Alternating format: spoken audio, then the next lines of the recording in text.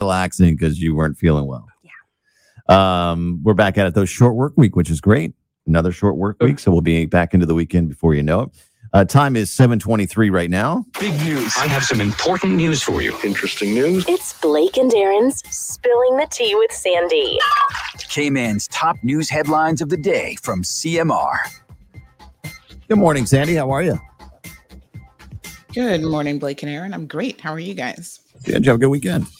Yes, it was nice. Long holiday weekend. So you covered some of the events from over the weekend, which was cool. Yes. Lots happened over the weekend, obviously, as we celebrated the Queen's Platinum Jubilee. Very, very nice. Did they end up doing the fireworks last night? I didn't actually go. So I think people enjoyed it. I've heard a few people say that it was nice. Did you make it or no? We did not. It was a school day today for everyone. So, time didn't really work, especially with a 3-year-old. And I'm trying to shake this not COVID. Yeah. It's not COVID. And look at me. I was taking care of myself all weekend and stayed in. Yeah, good for you. Good for you. So headlines this morning. Yes, what do you got? Cuban migrants making the headlines several times. There are several of them. CBC officially said 9.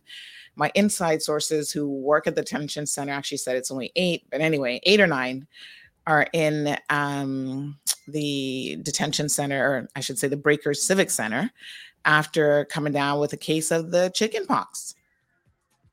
Crazy. Sure, chicken pox, or was it monkeypox?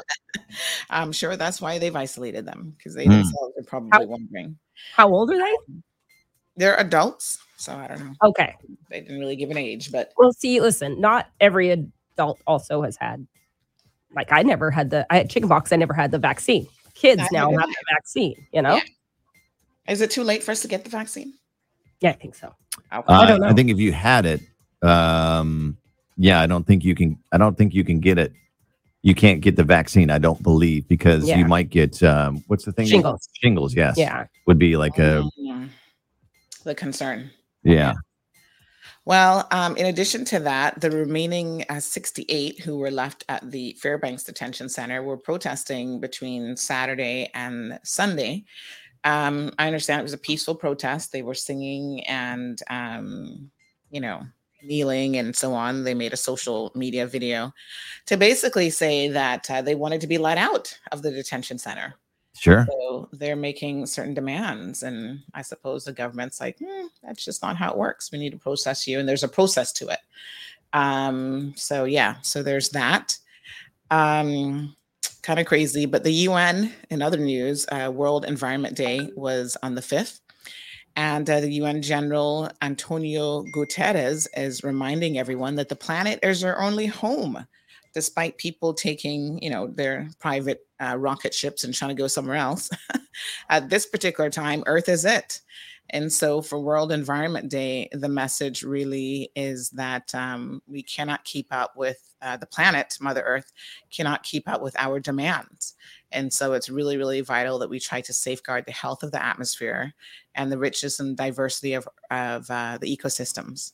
So positive message. And there was lots of tips on how you can do that, even though everybody thinks, well, what is my little small thing going to do?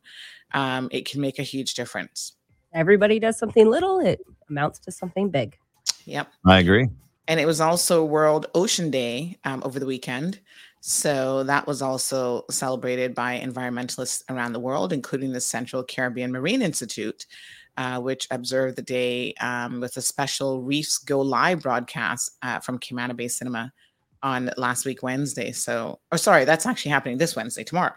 Oh, cool. They're going to have that. Yeah. So people can check that out. So there's a number of activities going on this week in relation to that. That's cool. So yeah, support. I mean, the world oceans are part of, the major concern in terms of the ecosystem. Yeah, and CCMI has some great stuff. If you ever are over there, you can do a tour of CCMI and they kind of show you what they're working on. It's really cool over in Little Cayman. Yeah. So. And in international news, Boris Johnson narrowly survived a no confidence vote. So this was quite interesting. All that. went down yesterday. And people are saying that apparently his, his leadership might now be in question, and he may have to step down despite having won it. He's on such shaky ground that they may be demanding his resignation. So that happened with Theresa May. Yeah. She survived the vote, but then she resigned like 6 months later, I believe it was. Something like that. Yes. So crazy. Did you get some new headphones? I've always had these, but I hardly wear them.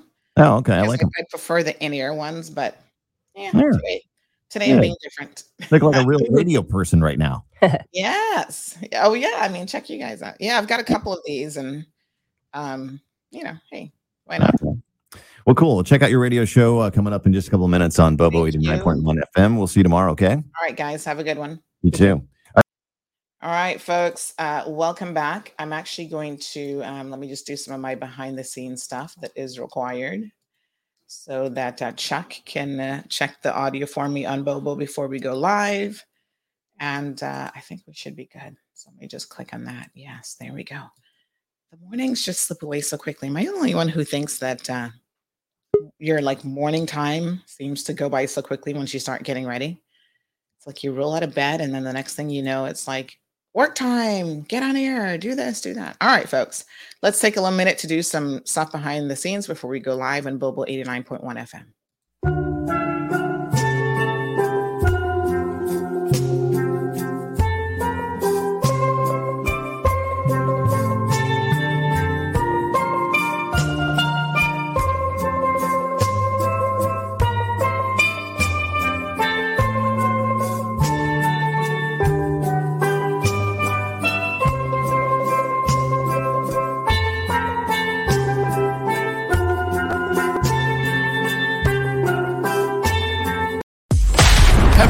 Sorrel, ginger, fever grass, or English. Get it ready. Your morning tea just got hotter. Ooh, honey child. On the cold, hard truth. Bobo 89.1 and Cayman's #1 talk show are bringing you morning talk like no one else. Monday Rewind, Impact Wednesdays, Caribbean Connections, and much more. Don't miss a beat with what's happening in the local community. Just keep sipping your tea. What a mess. Here's your host, live and direct from the Cayman Islands, Sandy Hill.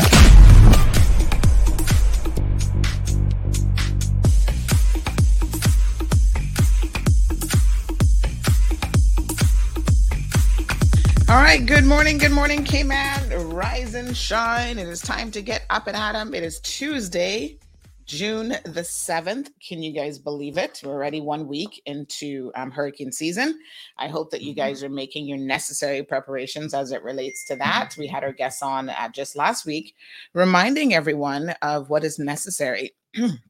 Oh gosh, sorry. My apologies. Oh my gosh. What is necessary for you to be adequately prepared? And that includes everything from having your your pantry stock for hurricane season, making sure that, the trees around your home are trimmed. And, listen, Hurricane Grace taught us one thing: that palm tree that you've always had concerns about can easily fall over on top of your house. So believe me when I tell you, it's time now. This is the opportunity to get all of these things done and in order. So I encourage everyone to, go through your list and do what you have to do in order to make it a safe hurricane season, because we just don't know what we have up ahead. I'm understanding possibly up to 8 or 9, not just name storms, but 8 or 9 hurricanes that we may have to be concerned about. And then in addition to that, we will have, some other storms that we need to just essentially keep an eye out on. So folks, do what you got to do. That's simply the best advice that I can give you at this particular time. So good morning to one and good morning to all. Thank you guys so much, as always, for tuning into the program. We've got another fantastic show scheduled for you today, including, I must say, it's, you guys are loving Rundown Tuesdays with Health City. Everywhere I go, people are like, Sandy, oh my gosh, I love what you talked about this morning. And you're asking questions and you're even making show suggestions on what you would like to see coming up. So it is my pleasure to say that today is Tuesday and it's another Rundown Tuesday with Health City. And the topic that we're going to be covering today is a super, super important topic. And I feel like it's one of those topics that we're all a little bit afraid of. You guys can tell me the truth now. It is June the 5th was National Cancer Survivors Day. And anytime you hear the C word, oh my God, it might as well be a 4-letter word because it is so incredibly scary. Everyone is afraid of getting cancer. They're afraid of what a cancer prognosis would mean for them and their families. But we're here to tell you that there is hope. That's the reason why. There is such a thing as National Cancer Survivors Day. The technology that is available in the field of medicine, the medical advances that have been made over the years, make it so much better for every single person who's had this diagnosis that they can be a thriver or a survivor. So good morning to all of you. Good morning to Irvlyn. Diamond Princess is here. We've got Melita joining us. Olivia. Omiria, good morning to you. I hope that you guys had a fantastic weekend. Hero Blair, thank you so much for tuning in. Natasha's here. Wee Wee's got it locked. Brother Tommy joining us from overseas. Welcome, welcome, welcome. And Nikki's here, and he says, good morning, CMR Nation. So we have several guests who are going to be joining us in the studio this morning. First of all, let's speak to Tiffany. Good morning, Tiffany. Good morning, Sandra. It's good to be on air again today. I think you did the introduction quite well. Nobody wants to talk about that C word. Yes. But, at Health City Cayman Islands, that's why we are here, the medical facility with several specialties under one roof. And so I am happy today that we're going to be looking at the patient's perspective. It's Cancer Survivors Day was on June 5th. And Yes. And you mentioned the word thrivers because that's the spin that the community has been using recently. You're not only surviving, but you're thriving. You're able to live a meaningful life, regardless of the fact that you have gone through several challenges as a patient. And today we celebrate with all survivors across the world, really, not only in the Cayman Islands, raising awareness about the challenges, about the successes that we have experienced as a medical community. There's advances, as you mentioned. And we are inviting Tori Croft today. She is a cancer survivor. And basically, when you become an ongoing patient, when you are diagnosed early in life, you survive and you go through a number of treatments, and you're still here with us to tell your story. So I don't want to steal the thunder from her, but I do, she's going to be imparting to the listening audience her journey with cancer, not only having one type of cancer, but two, over maybe a 20-something year span. And she's going to be joining us this morning to share her story. And as you rightfully said, sharing that message of hope that in 2022 in particular, it's no longer a death sentence. It's something that there are a lot of treatments in place. I know that you're going to be showing our video later on in the show where Health City has made quite a significant financial investment recently to basically outfit a cancer or oncology daycare suite at Camana Bay, right? Yes. So we're not only providing those treatments at the East End facility right now, but within the Camana Bay Clinic, which is currently up and running. So we had the opening the other day, and it's the whole ethos of it is because cancer is such a disease that it can take a mental and it's physical, but it can also take a mental toll because it's so intense, the level of treatment and care that patients have to go through. So the investment that Health City has made is focused on patient comfort within that facility, ensuring that persons are able to have their family on hand with them, while they're having their infusion therapy done. It also allows for privacy, for those who would like more privacy when they're doing these treatments, along with their family if they so choose. So we're going to be talking about that and sharing those new developments with your listening audience today. Wonderful. Well, thank you so much, Tiffany, for that. So we do have several other guests who are going to be joining us. So of course, you just mentioned Tori. So let's go ahead and bring Tori into the studio. Good morning, Tori. How are you?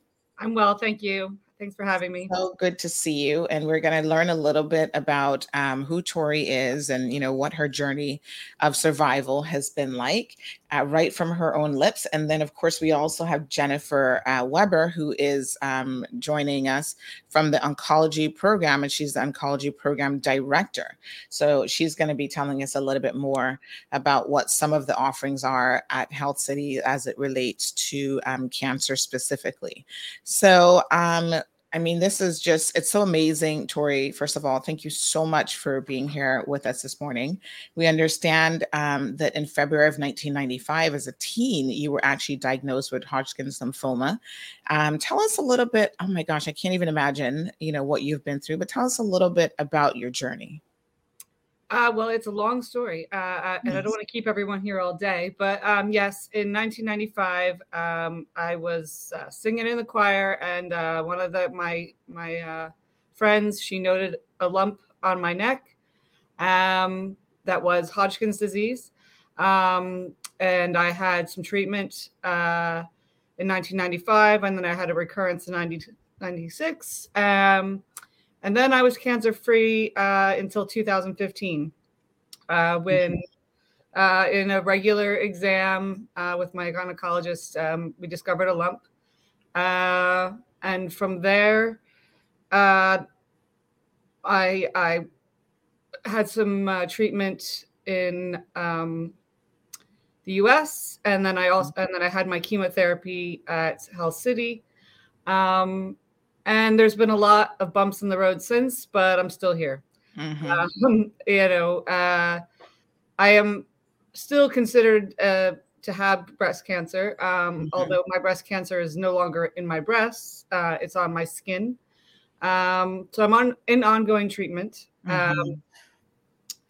And Health City have been a huge part of my survivorship.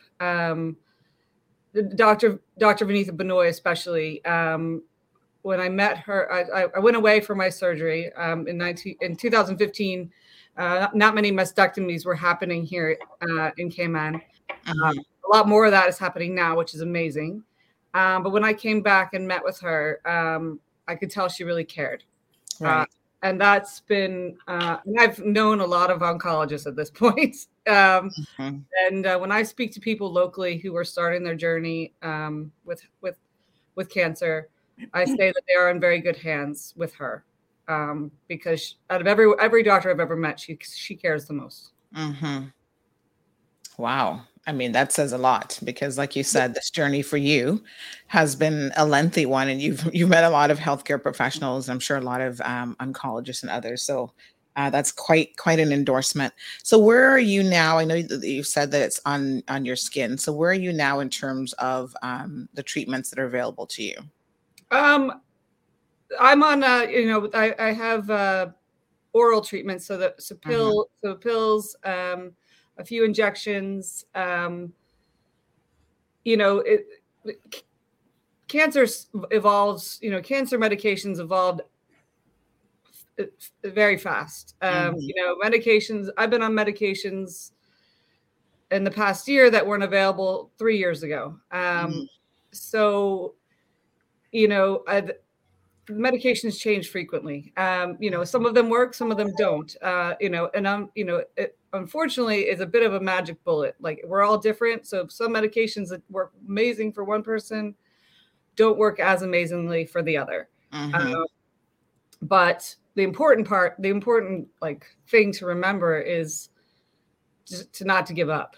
And just because that one treatment wasn't the one, especially with breast cancer, there are so many available. Right. Okay. All right. Jennifer Weber, thank you so much also for joining us this morning. As the program director for the oncology unit at Health City, tell us a little bit more about some of what Health City offers in relation to cancer treatment. Well, good morning, everyone. I'm so happy to be able to be here, and I wonder if everyone can see me and hear me. Oh, yes, we can. Okay, good. Perfectly. Okay, great. I'm so happy to be here and have a chance to talk with your listening audience and to see everyone here on the screen. I have to note that, Tori, your hair has gotten very long. I haven't seen you in a while. Your hair looks great. That's a wonderful thing to say to cancer survivors because it's when it's true for sure. But things at Health City are amazing. Thank you, Tori, for that wonderful endorsement of Dr. Vinitha. I've heard many people through the years, as some of your listeners may know, I worked at the Cayman Islands Cancer Society for 11 years. And for 8 years of that, I interacted all the time with Dr. Vinitha and all the other oncologists and all the other doctors and organizations around Cayman.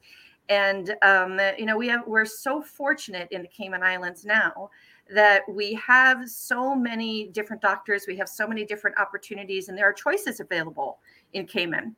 And what's happening next in the Cayman Islands is even more choices will be available for local people, because when Health City opens its full service cancer care center, everyone's going to be able to have everything under one roof, which is honestly a dream come true.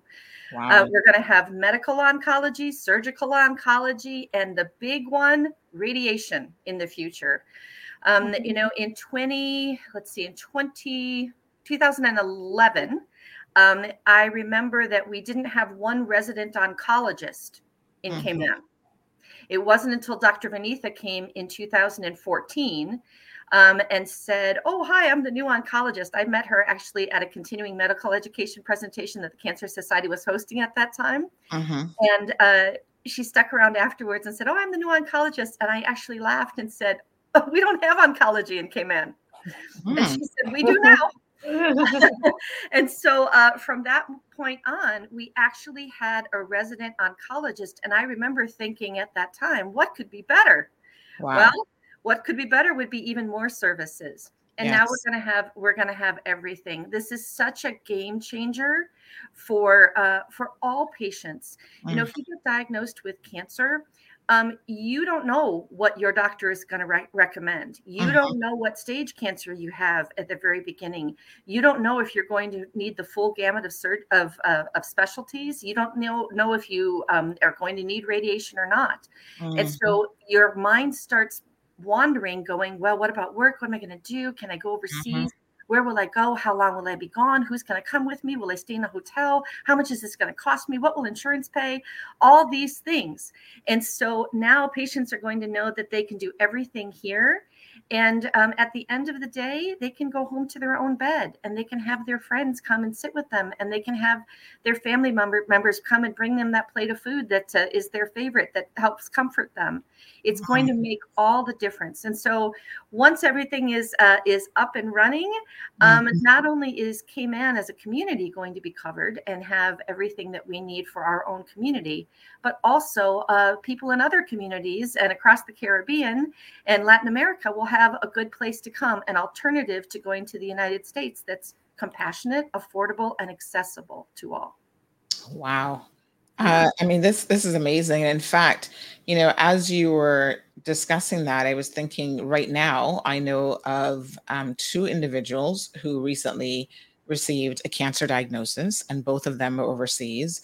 One person, I was just speaking with her yesterday, and she was telling me a little bit about what her journey is, but she's been in Miami since May the 23rd. And she was saying that, you know, she has to be there at least, 8 weeks, and it's looking like it's going to be, you know, quite a journey. And of course, not everything is precise. So they may tell you 8 weeks, and it turns out to be a longer treatment time. She's meeting with, you know, a lot of experts. As you were, you know, saying how useful it is mentally, physically, everything of not having to make that journey overseas. I mean, now we know that things are complicated because of COVID, monkeypox, all these other things that are happening in the world. And just traveling through security is not easy for people who are ill and who are not feeling well and, who've just been given such a diagnosis. So it would be wonderful, as you say, to just have all of your friends and family available to visit, or you can just go home at night, to be with your kids, with your husband or spouse. So yeah, that sounds amazing. So let's just say good morning to a few more people who are joining us on the live stream. So DJ Trucking sends his morning greetings. Celine is also here. Dawn is here with us. Good morning, John. And Edison giving thanks this morning for everyone. And thank you so much, Eddie, for joining the program, and everybody else who is listening to the program. I see Michael Ventura, who's in the Philippines, has just popped onto the live stream joining us. We've got people all over the world tuned in. So this is, I think, amazing. Perhaps we can take an opportunity now to share a video. Carmelie has also just popped in with our listeners to the program this morning. Number one, the Health City facility has an oncology day suite that's now open and serving clients already. So let's hear a little bit about that. And then later on in the program, we have a little extra snippet on the wellness program, which, Health City partners with a lot of other businesses and individuals on island to really offer a comprehensive service. So even if it's something that they may not do, they're going to, partner with the Breast Cancer Foundation, with the Cancer Society, and so on, to make sure that clients have all of the support, folks, that they really need. Welcome to our Health City at Camana Bay Oncology Daycare Suite, conveniently located inside our clinic at 9 Forum Lane, Camana Bay. With compassionate staff using the latest technology focused on maximum patient comfort, this treatment sanctuary features a seamless and efficient registration, admission, and discharge process. Our suite offers a tremendous amount of natural light and openness, while also providing private space for patients, enabling loved ones to be on hand as support to those receiving care. Care is provided in one of 3 cozy power recliner infusion chairs in private spaces, with an ambiance that creates a comforting and relaxing environment. Care provided includes chemotherapy, immunotherapy, hormone therapy, blood product transfusions, and other support care services. We know our patients would rather be somewhere else. That's why our caring and compassionate team is here to help ensure as comfortable a stay as possible. All right, folks. So welcome back. So again, the oncology daycare, the Health City Oncology Daycare Suite offers a number of services, including chemotherapy, immunotherapy, hormone treatment, blood products, transfusions, and other support care services as it relates to a cancer diagnosis. So folks, if you're just joining the program, good morning to you. June the 5th is National Cancer Survivors Day, and we're here with Health City as part of our Rundown Tuesday segment, where we're talking about, the services that they offer in relation to cancer treatment and their oncology program. And it's something that is clearly expanding. So Tiffany, can you tell us a little bit about, I know that you've got the daycare suite, which, by the way, it looks beautiful. And what always have people who are going through these types of treatments say to me is that, the environment in which they receive treatment is so important for it to be relaxing and calming. And, I'm really quite impressed with the daycare suite. What can we expect in terms of an expansion at the Health City facility in Camana Bay in particular? When it comes to oncology services. So I guess you can look at it as baby steps, right? So we had Health City facility in East End. We do still have operational there our oncology daycare suite. We've graduated to the comfort level at the Camana Bay Clinic. I think persons know we are ensuring that we are more within reach for persons especially for cancer care where you're going to be in the facility for several hours, right? We want to make sure that patients are comfortable. You can focus on your care and you're not having to worry. If you live in West Bay, for example, the drive down to East End, Camana Bay Clinic is closer. Then the Camana Bay Hospital, which is currently under construction, it's going to be, I think Jennifer mentioned it earlier, the radiotherapy area is something that we currently don't have in Cayman Islands right now. And a lot of people still travel overseas to get the care that they need. So we're very, very proud and happy to be able to provide that here, right here in the Cayman Islands. We also have our breast surgeon, who is the only specialty of that nature currently in the Cayman Islands. Dr. Rashmi Sharma has joined the team recently, working collectively with Dr. Vinitha Benoy, Dr. Pravin, and the oncology nurses that work in the daycare suite on a daily basis. So our team has expanded, not just the equipment that's coming in, but the level of expertise and doctors that are joining the team to be able to provide that kind of a care. So there's surgery, we're going to be having the radiotherapy, and we're going to be having the full suite of services at Health City Camana Bay. So the project there, it's a huge one, and so it's being outfitted in different phases. It's starting with the oncology care. So phase 1 is going to be opening first, and then the other phases, we'll have other specialties that are going to be coming into fruition as well. So similar to how we have East End with our oncology or urology or all the various specialties, gynecology areas under one roof in East End, it's just going to be that much better because our capabilities are being advanced. We do have robotic surgery, which has been recently added to our suite of services. So that's something that's novel as well.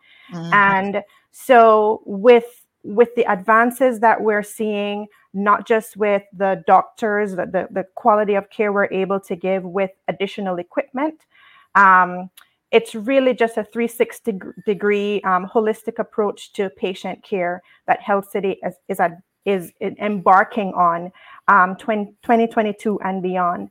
And, Dr. Devish Shetty's philosophy basically is, it's not a solution unless it's affordable and it's, within person's reach to get the care that we need. And Health City's leadership is really focused on that to ensure that, healthcare is accessible to persons, not only here locally in the Cayman Islands, but in the rest of the Caribbean, right? Our Caribbean neighbors who also travel a lot overseas for care when they're not available in their respective countries. And so the vision is that Health City Cayman Islands will be that hub to be able to provide healthcare to our neighboring countries as well.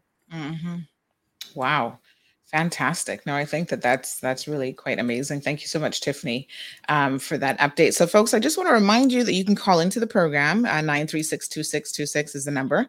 That's 936-BOBO. If you have a question or comment that you would like to share with, either Tori or Jennifer or Tiffany, please feel free to do so. So, again, today's topic of discussion is National Cancer Survivors Day, and more and more we've mentioned already that all types of cancers are treatable, they're survivable. In fact, I was just reading an article yesterday. I didn't get to completely finish it, but they were talking about a small study that has been done, and this was in the New York Times, on rectal cancer, and the results have amazed everyone. Although it's a very, very small study, it was only 18 people. They've never had a study where every single person was put in remission by the treatment that was being offered. So I think that this is amazing for any type of disease, or especially cancer, that the early indicators for treatment and for this available drug is just, the researchers are blown away by this. They cannot believe that every single person has been put in remission. So, We've got drug companies, and this one just happens to be GlaxoSmithKline, who has this particular drug that they're working on, and more studies I'm sure will have to be done before it can get to the full approval stage. But everyone is working towards ultimately cures for all of the cancers that impact people. Jennifer, can you tell us a little bit about what are some of the emerging treatments out there that are available? What's cutting edge? And I know that Health City is obviously keeping on top of all of those things. Yeah, thank you for that. One of my favorite things to do is to hang out with Dr. Vinitha and hear what's new. Yes. Because I don't know all specialties of doctors and medical professionals, but I have learned that it is the medical oncologists that do homework every night for their whole life of their practice. Because not only are new medications coming on every year, I think as just consumers, whenever we watch television, we see all these new medications that are advertised on TV, right? A lot of them are for cancers. And so even as non-cancer patients, the average person starts to learn these names. But not only are they coming up every year, but there's new medications every month. There's new medications every week. So she's constantly reading and keeping on top of all of these things. And there are new developments all the time. Breast cancer is an area of research that's very popular. There's always a lot of research going on for breast cancer. That's great because there's a lot of breast cancer in the world. And there, I think if your listeners are thinking, well, let's see, how many kinds of cancer are there? Well, there's, 10 different body parts. So there's 10 kinds of cancer. There are there are hundreds of types of cancer. And then within each of those kinds of cancer, there are various specialties. There, even within breast cancer, there are lots of different types of breast cancer. And then you add in the staging, how advanced that cancer is. And it makes everything much more complicated. So the doctors who are treating cancer patients are not only treating the cancer, but they're treating that specific person for that specific cancer at that specific stage. It is highly specialized. And so when new medications come on the market, it's what the doctor does is the doctor starts to think about, okay, does this new medication suit this particular patient and the particular kind of cancer that they have? So there are constantly new things, and immunotherapy has been something that's been big in Cayman. It's made a big difference. It was 6 years ago that I remember that we had a patient who came to the Cancer Society, an elderly gentleman. He was in his late 70s, and he had stage 4 lung cancer. And he came, and I remember reading his prognosis in the medical reports, and it was not good. The expectation, he was very, very advanced, and he was elderly. It didn't, the projection was 3 to 6 months. Wow. And he lived 6 years because the immunotherapy that he started, he was the first patient in Cayman who started taking this particular kind of immunotherapy. It was new on the market, and he started taking it, and it worked. Now, some people might be listening and saying, oh, 6 years, that's not very long. When you're 78 and you get an additional 6 years, that meant a lot. He got to see one more of his daughters get married. He got to see 2 more of his grandchildren be born. And he got to celebrate his 50th wedding anniversary with his wife. These are things that mean a lot to all of us in our lives, right? We get to share those special times. And the new medication made a huge difference for him. And so that's happening all the time. There are always new things that are taking place. And once the Cayman Islands has radiation treatment available, that opens the door for additional kinds of things, because some medications have to be connected to radiation, is all I can say. They have to be irradiated first, and so that people can receive these treatments. And so it's going to make all the difference, and we're going to be able to do so much more in Cayman. I can't even describe how excited I am. I never imagined in my lifetime that we would have we would have so many services and so much available to patients for every kind of cancer, and that we wouldn't have to keep sending people overseas to go stay in a hotel and eat carry out food and worry about their bills, and be away from their children and their families for long periods of time. It's a happy time in the Cayman Islands, and I can't wait till that ribbon cutting in November. Beautiful. Wow. Well, I mean, I hear the excitement in your voice, and I think that a lot of us, certainly share your optimism for the future as it relates to cancer survivors. And I think that, as you said, for someone to go from being told, maybe 3 to 6 months and get 6 years, bless you, is absolutely amazing. And that's everyone's hope, is that you can have survivability past that 5-year mark and perhaps even beyond. So good morning to Miss Rita. She's joining us. Chris says that he's joining us from Philadelphia this morning.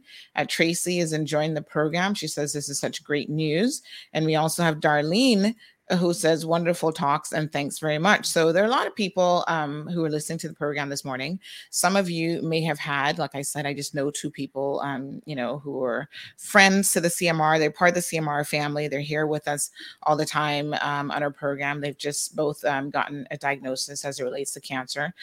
One was breast cancer, and she's away having to do additional treatment. And then the other person has cervical cancer, and she's also looking at doing some treatment. And she reached out to us yesterday because we're going to, both of them have sent us some information, trying to, do some fundraising for their treatment.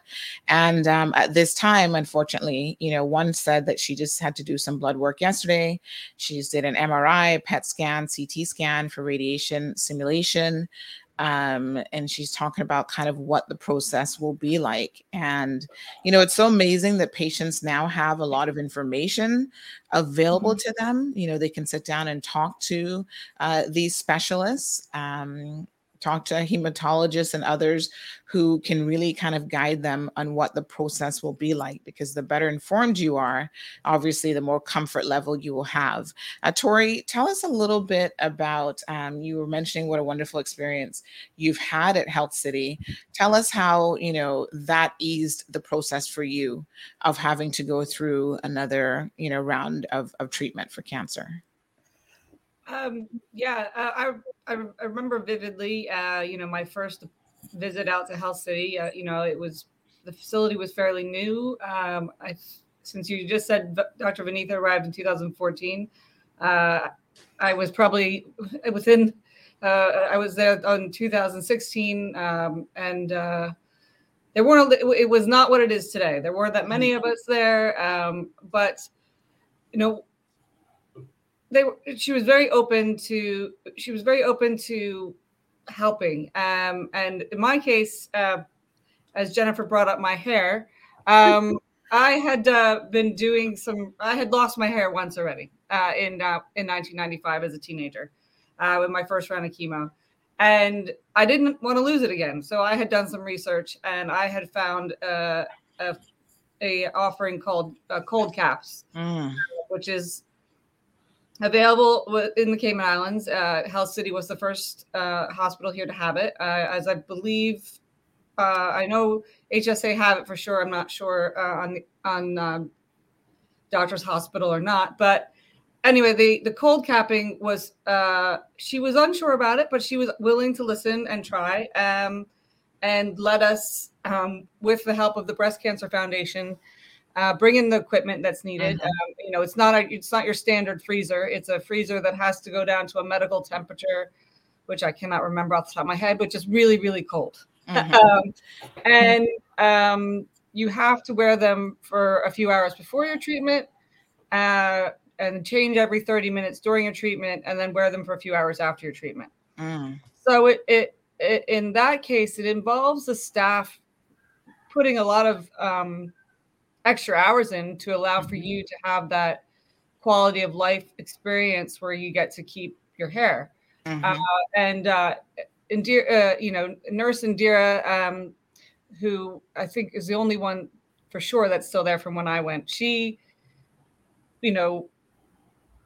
loved to help out for every second of it, as she still does. She again is another person that works on that team that really cares.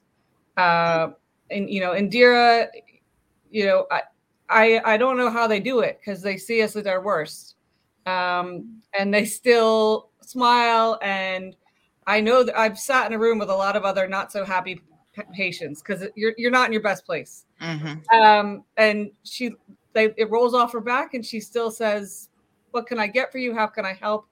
And that that's what makes places special, medical facilities, that that they persons that really care and take time to check on you. And that they that was, I remember that one being the thing that blew me away the most, is I had gone home after my first treatment, and I got a WhatsApp from Indira checking on me. I was like, what? I mean, I don't know. No doctor or nurse has ever tried to check. You have to, in the US, you have to go through a portal and go into Middle Earth to talk to somebody. Wow. And she was just calling to make sure I was okay, and that, I wasn't having too many side effects. And I was in bed, and I was like, that was weird. But I was so, I was so thankful for it. I'm very excited for the radiation. And I know what's involved in the radiation. I mean, I think, I know what's involved in it from a treatment perspective. I've had 2 doses of radiation in my life. It beats the crap out of you, if I'm being blunt. And I had to have some radiation in 2017, 17, I think. And I was lucky in that I found a facility that was near some family in the US. So I didn't have to stay in a hotel, but it didn't change the fact that I wasn't there with my husband. I wasn't there with my young children. And I was on my own. I mean, I had family, I had friends, but I didn't have my house. I didn't have kids. So this radiation facility is going to be a game changer for so many people on this island, and not just from being able to get the treatment, but from an emotional standpoint. Right. Because people, it's hard to fight when you're not with your family, or you're not in your space, or you can't work, or so you can lose the will to fight a little bit, and you want, during that radiation period, you want to have all your wits and assets with you. And for Health City to take on what's involved construction wise for radiation is huge, because I know, for example, Sloan Kettering in New York City is the number 2 cancer hospital, or was. I don't know what number they're on right now, but they were the number 2 cancer hospital in the US. And they, because of New York City and logistics of being able to build a radiation facility, didn't have one in New York City. Wow. So we're going to have some, we're putting in the effort, which, is huge to make that happen. That's amazing. Tiffany. Wow. That's quite impressive. And I think sometimes, as lay persons, I mean, Tori has had that firsthand experience, so she knows what it's like to have some of these services available. But like she said, for a major city like New York, a major cancer institute, like the one that she just mentioned, not to have radiation treatment, because it's not as easy to even build a facility as people think. I mean, I sat back and went, oh my gosh, that's amazing. Yes, and Health City, the benefits that there's economies of scale, right? So our parent company is Narayana Health, which is based out of India. And there, we benefit from, having that connection, and Dr. Devish Shetty's philosophy of ensuring that no one loses access to the care that they need to survive. For any illness, not just cancer, but anything else, right? So with that inspiration in the background from the NH team, and then the leadership team here at Health City in the Cayman Islands, working together to ensure that mission continues. I remember when we did our opening groundbreaking event on this construction site at Camana Bay in January this year. Dr. Devi, he did do a video presentation, and you know, if I could remember the exact words, I would read it right now. But basically, you know, indicating that the vision is for Health City to be that hub of healthcare for everyone in this region, right? So we're looking at the local. I mean, everybody knows with the pandemic happening, or strategies had to change, right? Their travel, we had lockdown. We weren't able to travel out for care, persons locally who would have usually traveled away. So a lot of the strategy that we did as an organization turned internally to how can we service our local population here in the Cayman Islands. Now that protocols and restrictions are lifting, and hopefully they'll continue to, you know, be positively lifted and impacted in terms of our ability to bring in international patients to receive this care. That in essence is going to be meeting the mission that Dr. Devi has indicated he's championing, and the leadership team at Health City is working steadfastly to ensure that we're able to meet that.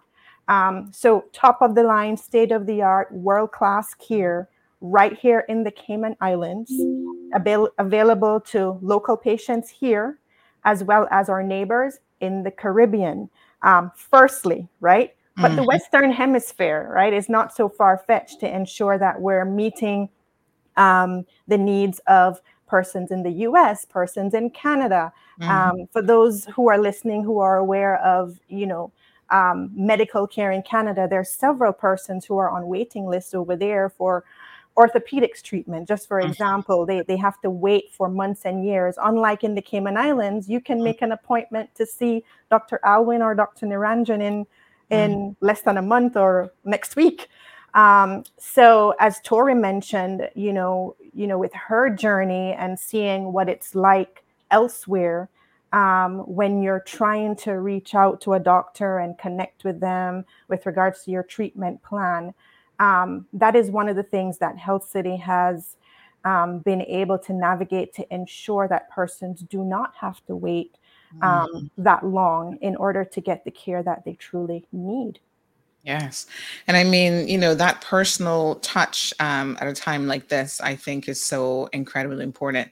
Now, Tori, you were talking about the cold cap therapy, and we understand that you were one of the first patients in the Cayman Islands to actually benefit from that, which really assisted you with being able to keep your hair. And it looks beautiful, by the way. So I'm so glad, again, that the technology has advanced and you were able to discover this technological, you know, it's just amazing therapy that allowed you to do something. To people, it might sound simple, but I know that hair loss is always, especially for women, one of the major concerns that people have, that women have when they're going through treatment, because it's just, you know, your hair is it's part of who you are, it's part of us, you know, in terms of our identity and stuff. And just being able to keep something normalized, I think really helps with just the mental battle that you're going to be going through, as well as the physical battle. So Jennifer is joining us this morning. Good morning, Jennifer. Jennifer says, it's so glad to see this talk on cancer. Oh my gosh, hold on a second. This is some negativity. We thought that this was going to be a positive comment this morning. All right, Jennifer, we try to keep this segment positive for sure. So I'm not sure what that's about, but certainly, you know, I'm sure she has some concerns there. You can certainly reach out to the other Jennifer, or reach out to Tiffany about those concerns. So folks, let's keep it positive if we can. We're talking about survivability, and that is a positive journey, in my opinion, that people have to go through. So certainly we want to encourage people to just remember to be as positive as possible. All right, let's go ahead and take this opportunity, folks, to watch another video. So this one is about the wellness program and the partners that come on board in order to make this program something that's extremely beneficial to anyone who's had a cancer diagnosis and who's working through that.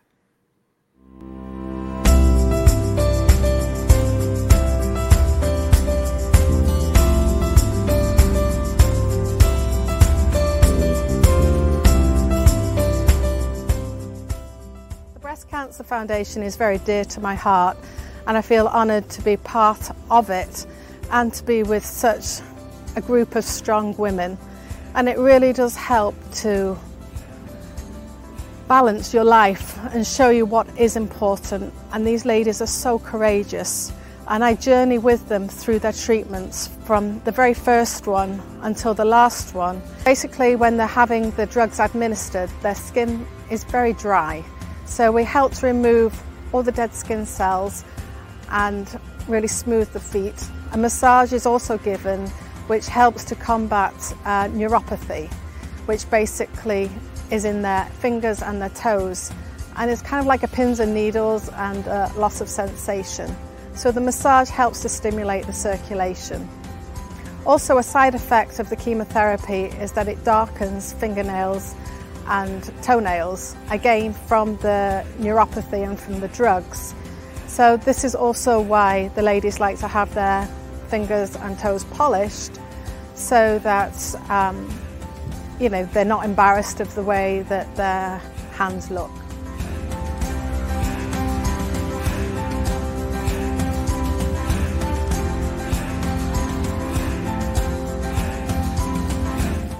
Shortly after Bliss told me about the wellness program and the Breast Cancer Foundation, Jeanette reached out to me and set up an appointment to meet and go over what the wellness program had to offer. It was in that visit that Jeanette mentioned cold caps. I'd never heard of cold caps before, but I was very interested, as any breast cancer survivor, in keeping your hair. I have had cancer prior. I lost all my hair at age 17, which, as pretty much I'm sure everyone who's ever been 17 or a teenager in general, losing your hair is probably the least helpful thing to happen while you're going through adolescence. And then now, even more so this time, I was most worried about losing my hair because of my kids. They're young, and I don't think they were ever going to get it. Having my hair was always going to be amazing to them not know that there was really, the mommy's still okay. Cold cap is a temperature of minus 32 degrees Celsius. A temperature which I never knew before, but I know now very well. And so when the cap comes on, it is quite obviously very cold and gives basically brain freeze. The worst kind of slurpy, daiquiri headache you can imagine for about 5 minutes, and then it passes.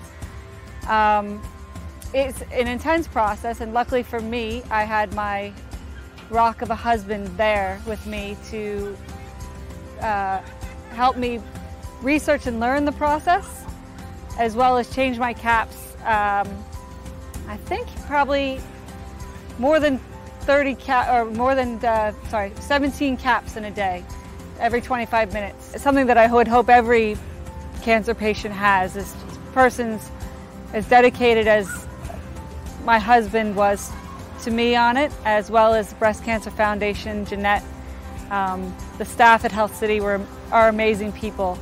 And all these things really do lend to healing, I think. I think it's much easier to not respond well to treatment if you're not looked after well. And I was and am looked after very well by the foundation and my husband especially.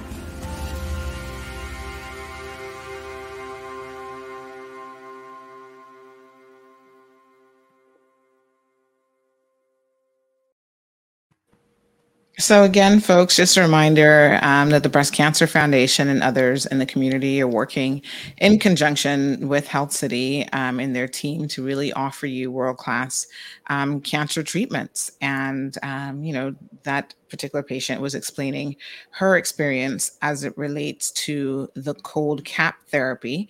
And it was very, very interesting because I didn't even think about how often, Tori, you can tell us if this was, your experience as well, how often you actually change the cap. So Sandra, I just want to let you know that was Tori in the video. That was Tori. So yeah, she had shorter hair there in that video. And also, I just want to, for those who are streaming and we're watching that, I know persons might be listening on the radio, but for those who were able to look at the video clip, Tori actually shared that video with us. Now, I never saw that video before. She sent it to me. So that was before. Yeah, that was before my time, because I joined Health City in the middle of 2019. So when she shared that video with me in preparing for this show, I watched it like 5 times. I'm like, oh, looking at it. It was a great, for me, a great testimonial to kind of hear from her perspective as a patient, and the partnership that Health City had with the Breast Cancer Foundation and the wellness program, and even the Spa to Go team that worked together to put that all to ensure that patients get the care that they need while they're getting medical treatment, they're also taking care of themselves. Yes. And I think Jennifer said it earlier in terms of, not sure who on the show said it, as women, or it might have been you, Sandra, as women, we take pride in things like our hair and our nails and how we put ourselves together. And so those kinds of added treatments, in addition to the medical treatment which you need to survive, I think coming together holistically is really important, because it then puts you in that frame of mind that, oh, look, I'm being cared for. I just need to focus now on being brave, not giving up, and so on. So I just thank Tori, in the listening world right now. Thank you publicly for sharing that video, just for me, because I never saw that video before, and I thought it was really a good one to share this morning. Yeah, sorry, Tori, I didn't notice the hair difference. The backstory on that was my hair was probably about this long going in. Yes. And there was as everyone knows, bringing items into Cayman is not easy. So there was a lot of logistics involved, and it was looking like touch and go as to whether or not we were gonna get the equipment in time. So I had cut my hair short, just as like having gone through before, knowing how the hair would fall out. But that video was actually within a few months of my I believe that video was within a few months of my the end of my chemotherapy, and as you can see, it did really well. Now it's not a complete. I do want to make sure that I say this to I have a lot of hair. Everybody can see there's a lot of hair in my head. Some people will lose more. I think the woman who we worked with to bring the caps in said you have what they call a big shed. So you will still lose some hair, but it won't. You're probably the only one who's really going to notice. And it also it's not for every chemotherapy. Some chemotherapies can't manage it because they're the concentration rate is too quick that the caps can't work. But for whom it can be available to, it's you don't have to wear that badge of honor that says I have cancer. Not everybody wants to walk out the door with a rag on their head and everybody go, oh, that person's got cancer, but either way, if you don't choose to do the caps, then go which, but having that option available is it's actually not a new technology. I believe they've been doing it in Europe for a very long time. It's just slowly made its way around the world. And the Breast Cancer Foundation, it should be noted, they have been amazing to me. And if I were to compare when I compare 1995 to 2015, 16, they're night and day. I had I had and still do have a lot more time to focus on other things outside of my disease than I did the first time. And I think, having the Cancer Society, having the Breast Cancer Foundation, and how much both of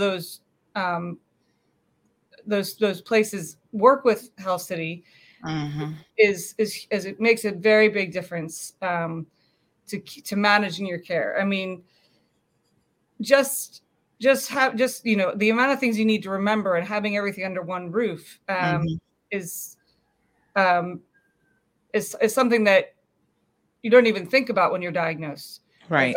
Does this doctor over here in New York know everything that Dr. Vinitha knows over in Health City? And it's so easy to lose track. And for Cayman to be able to have all of a patient's surgical notes, and not only notes, but the doctors can talk to each other. And doctors talk to each other. Getting a U.S. doctor on the phone with another doctor from another clinic in the U.S. Never mind getting them on the phone with someone here. There's a lot of HIPAA laws. There's privacy laws. But if all the doctors are under the same roof, they don't have that issue because it's your medical record that you've already agreed to, that those doctors have access to. And then less is lost in translation. Right. Some practical things, folks, but really, really important elements that makes the survivor's journey that much easier. So Herma is joining by way of comment. Says, good morning, Miss Sandy. Good morning to the doctors. That's awesome news happening in the Cayman Islands and Caribbean. Great job, guys. Thank you so much. Jasara also joining us. So, folks, we're just about to wrap up our segment on this Rundown Tuesday with Health City. So they're here every single Tuesday. We're covering a variety of different topics. All the services that they offer. And trust me, it's a lot. I have been learning so much about Health City and what they do. So they're not just specializing in, the heart treatments and the heart attacks anymore. They've expanded their services to include a real comprehensive just breadth of amazing things. So folks, today we were talking about June the 5th was National Cancer Survivors Day. And as we celebrate survivors, we wanted to speak with Tori, who's been here on the program, and Jennifer Weber, who has recently joined as the Oncology Program Director at Health City, to learn a little bit more about the facility and what they offer. And of course, Tiffany is no stranger to the program. Tiffany is part of the marketing team there at Health City as well, and she's well versed in all of the services that they offer. So Tiffany, Jennifer, and Tori, thank you guys so much for joining us today. Tori, we continue to pray for you and keep you in our thoughts and surround you with nothing but positivity as you continue your survivor's journey. Jennifer, this is our first time having you in the program, so welcome to your first rundown segment. And of course, Tiffany is always here. Yes, thanks again, Sandra, for having us this morning. Thank you, Tori. Thank you for Jen for taking the time out to spend an hour with us. One thing we didn't mention this morning, but we do it on every show that we talk about cancer. Yes. We didn't mention it today. Early detection saves lives. Absolutely. And I think the testament that Tori is here, we weren't there with you in 2015 when was your first? 1995. Yeah. We weren't there with you then, but I'm sure that there was some early detection that happened that allowed you to be with us today, right? So just wanting to instill in anyone listening this morning, as Tori had one of her friends noticed a lump on her neck. If you notice anything like that in your body that's different, or maybe something's growing or changing and you're not too sure what it is about, don't hesitate to come to us at Health City, make an appointment. It's easy to make an appointment with us to see a Dr. Vinitha. 640-4040 is the number to call, or send us an email at info@healthcity.ky so we can set up that consultation.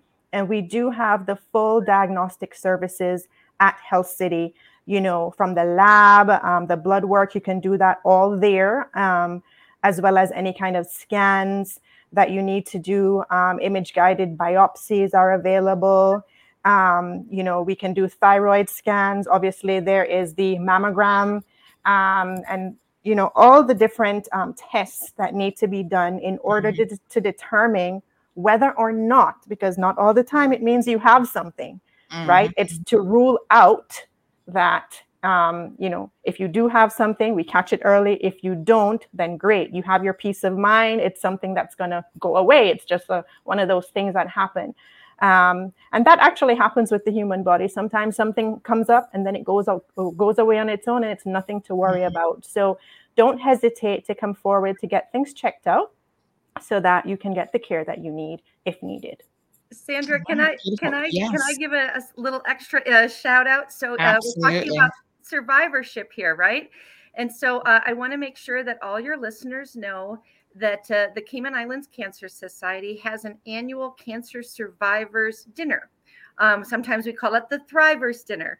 But anyone who is a cancer survivor is welcome to call the Cancer Society. I can give you the telephone number.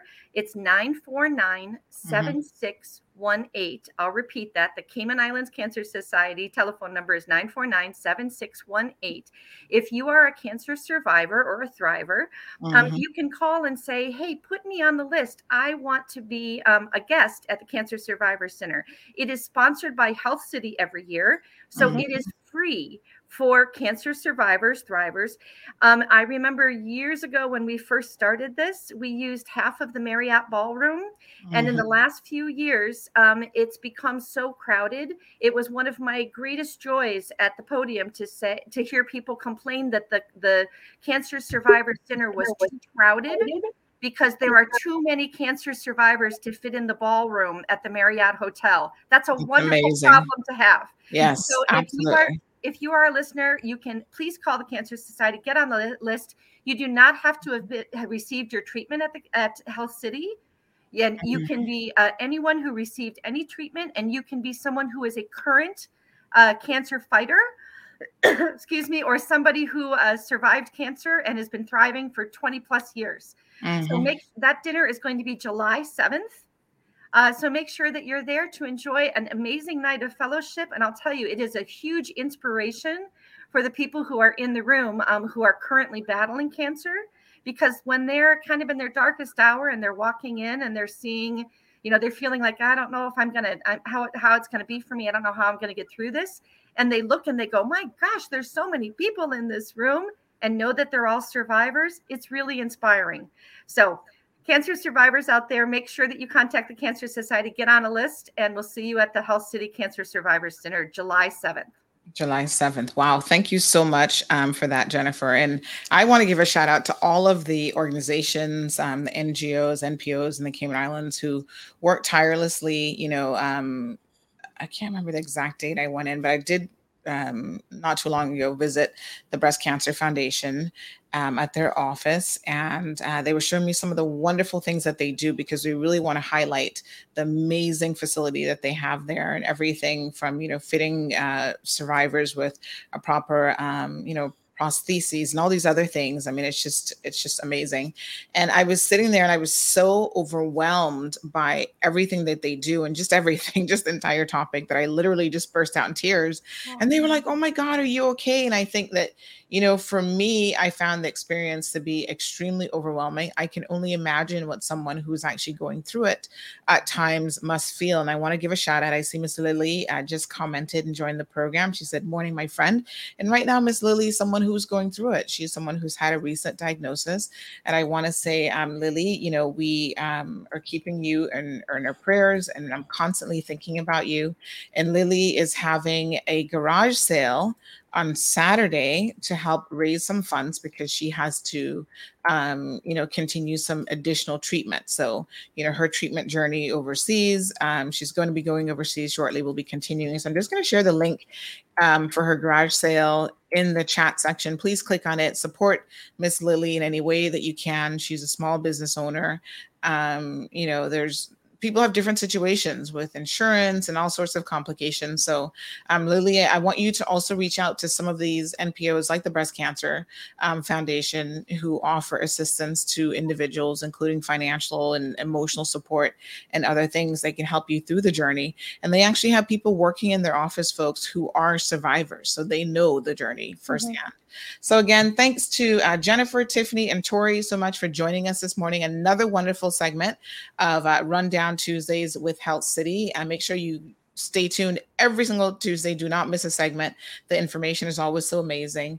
Ladies, thank you so much. Really, really appreciate it. Thanks for having us.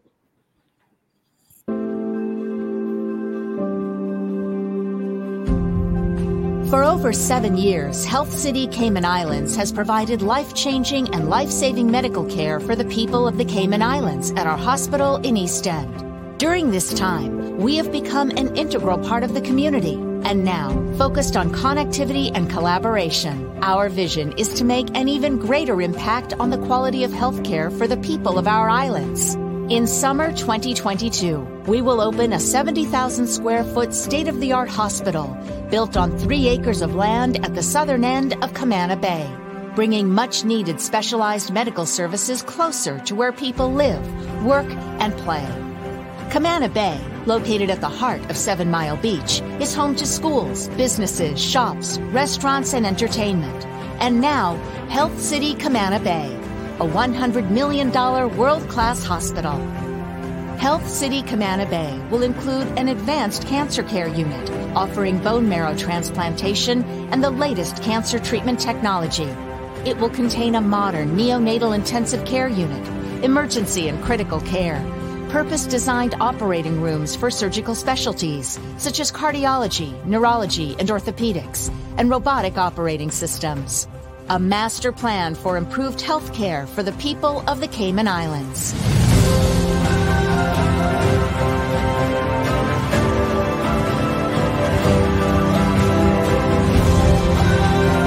Ready to meet the needs of our patients here and now, we have already established a footprint in Camana Bay with the opening of our clinic. Offering short wait times, extended opening hours, including evenings and weekends, and the ability to see our world-class doctors closer to where our patients live and work. The clinic has bright, comfortable waiting areas and treatment rooms, friendly staff, expert care, lab services, and diagnostics. Reflecting our operating philosophy of patient-centered care, convenient access to our specialist doctors allows our patients to focus on getting better rather than getting to appointments. With our unwavering commitment to our community and the thousands of patients who trust us to care for them, we look forward to building healthier communities in a place where life unfolds, blossoms, and thrives. Welcome to Health City Camana Bay.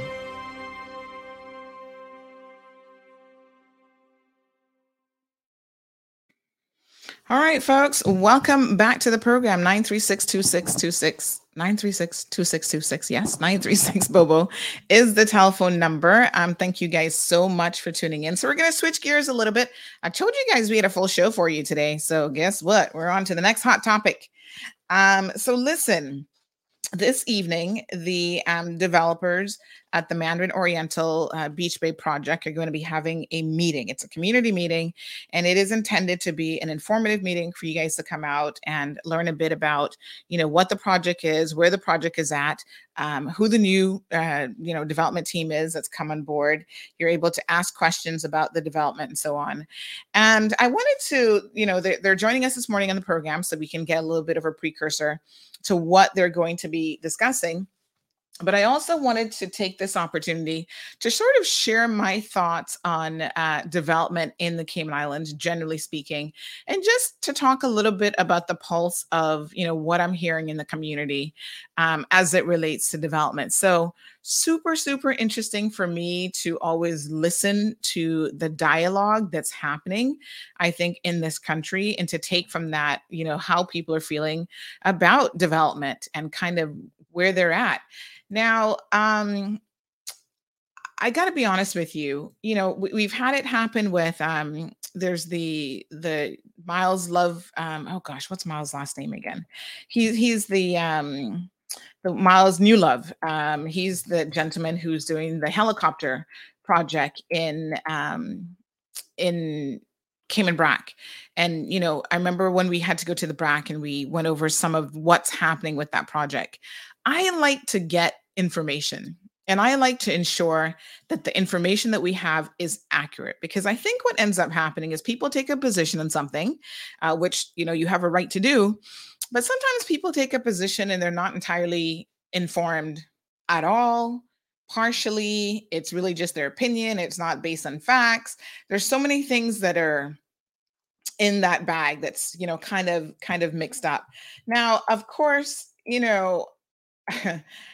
I think that the reason why you want to have correct information is that you really want to ensure that the positions that you're coming to, the opinions that you have formed are correct. So in a second here, I'm going to just bring up a little bit of a presentation that we've been provided by the developers and some of the things that they're able to inform us about. So I think Cayman is at a very interesting sort of juncture in our development, right? Everybody sees a need for a comprehensive development plan. Without a doubt, this is something that the island needs and that we should have. Lots of governments, quite frankly, have failed us in this regard. They simply haven't done it. And for that reason, there's a lot of development that is happening that is very sort of ad hoc. There's no master plan. We know this to be the case. And whatever master plan we had dates back so long, is so woefully outdated that you might as well not have one.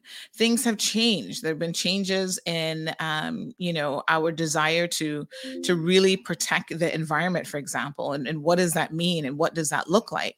And in the interim, and I think in the mix, we have developers who have no real sense of what the direction is for this country. So literally there are developers who are like, right, I've got this project. Here's how I think it's going to benefit the people of the Cayman Islands, but the government officials and others can't say to them, yes, this is going to be a benefit to us as a community, as a country. And here's why, because it fits in with our overarching development plan. And this is why, we think that we can support this project or not. What will be the environmental impact of these projects? And so it's really, really discouraging, I think, from the perspective of some developers that, there's that uncertainty. And I've had this discussion before, and I think it is certainly worth having again, because no one likes uncertainty in business. I'm a small business owner, and I can tell you, even from just my perspective, the worst thing in the world is uncertainty. Uncertainty makes business owners uneasy. They do not want to invest. If they don't know what the law really is or how it's going to change or what the CPA is going to do or not do, the lack of certainty is something that can kill business and kill development. I also think that there's some people who've taken this anti-development position, regardless of what it is. We don't need any more development. We've developed enough. And I kind of wonder about the business acumen of these individuals, if they understand the importance of development, sustainable development, as it relates to the economy, for example. And here's what I was thinking. I was having a conversation with someone yesterday. Oh, we've had enough development. We just need to stop. And so on. I thought, right, how many people, let me just figure this out, right? How many people, if development stopped right now, mind you, during COVID, we saw a little bit of, we have to put a pause in everything. Okay, because of COVID, the entire country shut down. Y'all were complaining and moaning and groaning. I need to work. Construction workers need to get back to work. We've got projects. We've got this. If you said no more development, right, for the next 10 to 15 years, that's it. We've maxed out. You have an entire construction industry that's going to collapse. All of the things that are related to that. So it's not even just construction, but those people need housing. They supply the grocery stores with customers. They potentially eat out. They send money back home if they're part of the foreign, population. It's local construction companies. So anytime DART puts up a building, for example, he doesn't own a plumbing company. He doesn't own an electrical company. He subcontracts all of that stuff out to other companies. And a lot of those other companies are local companies, Caymanian-owned businesses. They own electrical companies. They're providing these services. I'll never forget. Remember, I think it's probably last year sometime, we were on here talking about some of these companies who take advantage of workers allegedly, and the workers are calling into the program and saying, they're not paying my salary. They're bringing in cheap foreign laborers. Hello, these are your own Caymanian people who are doing this, by the way. Bringing in cheap foreign labor to work on these projects so that they can make as much money as possible on some of these massive developments. We saw the developers over at Davenport say, listen, we work on a lot of different projects, but we're not going to allow people to take advantage of their workers if they're working on a project. And I thought that this was awesome. Big shout out to Paul, by the way, because essentially Paul said, listen, yes, these companies Caymanian owned, and they try to support as many Caymanian owned, subcontractors as possible. They have a service that they offer to us.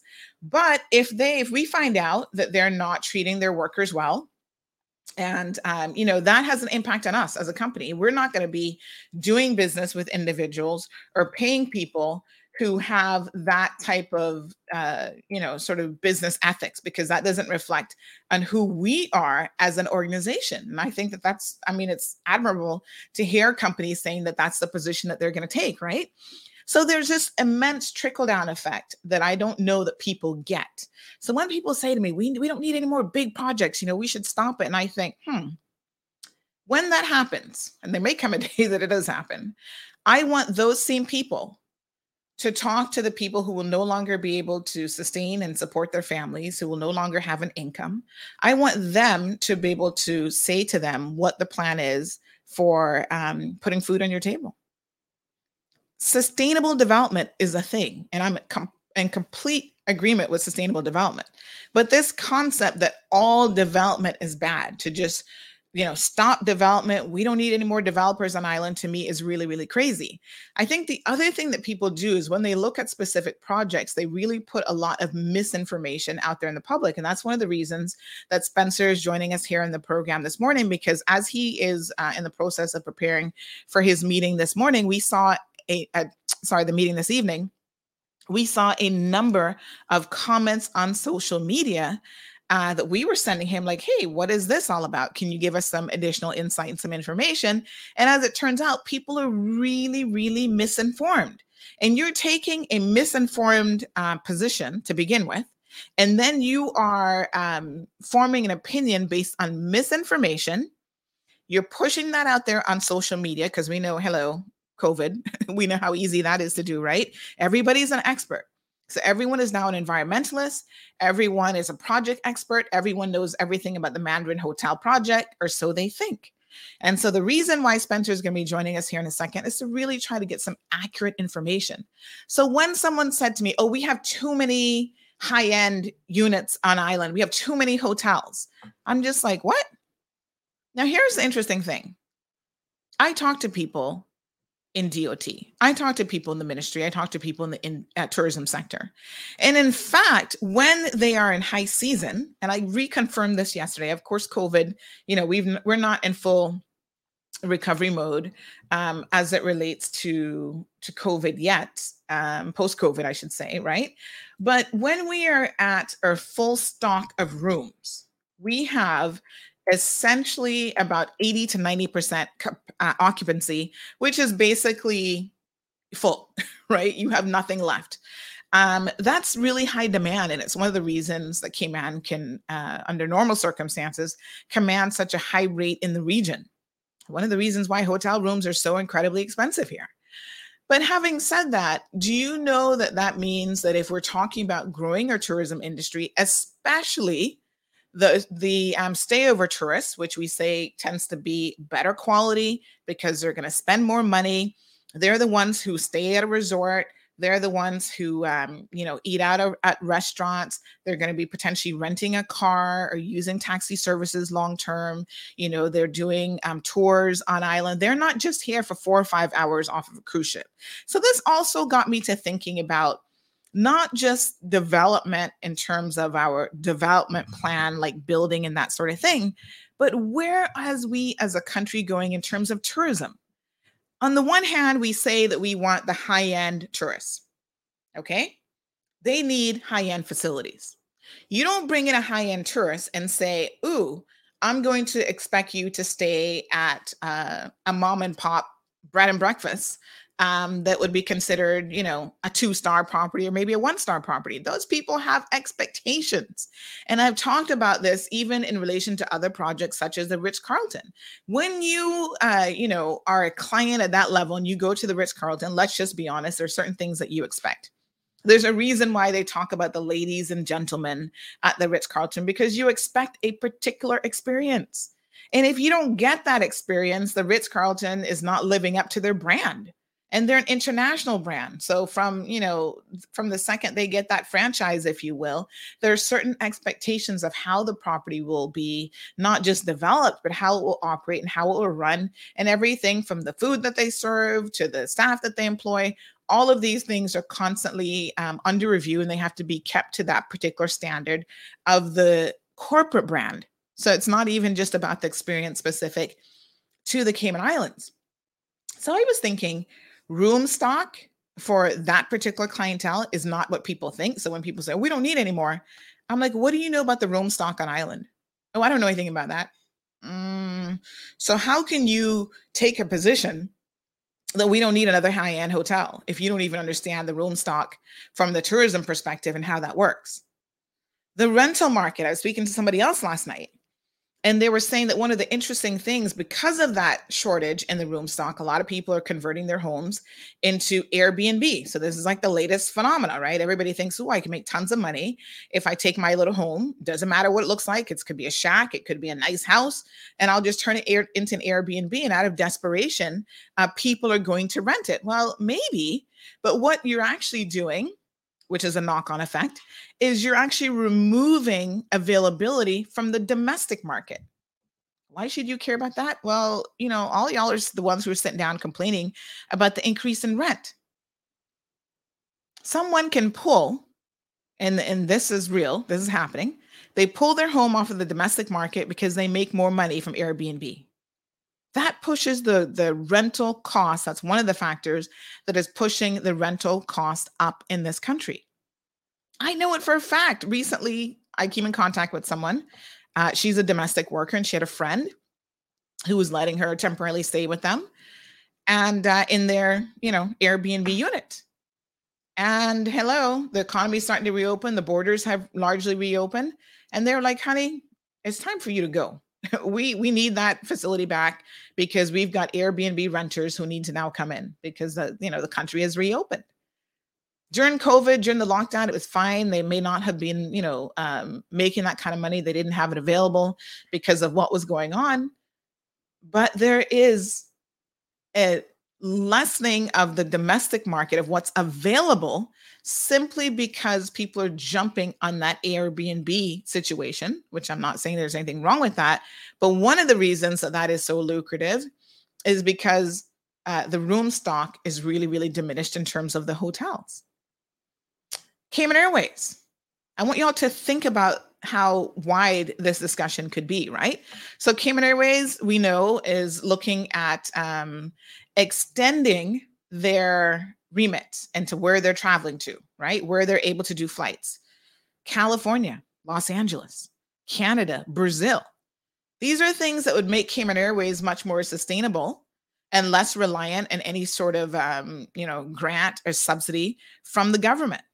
It's one of the reasons why we purchased those MAX 8 planes, because they can go the longer distance. They're more fuel efficient.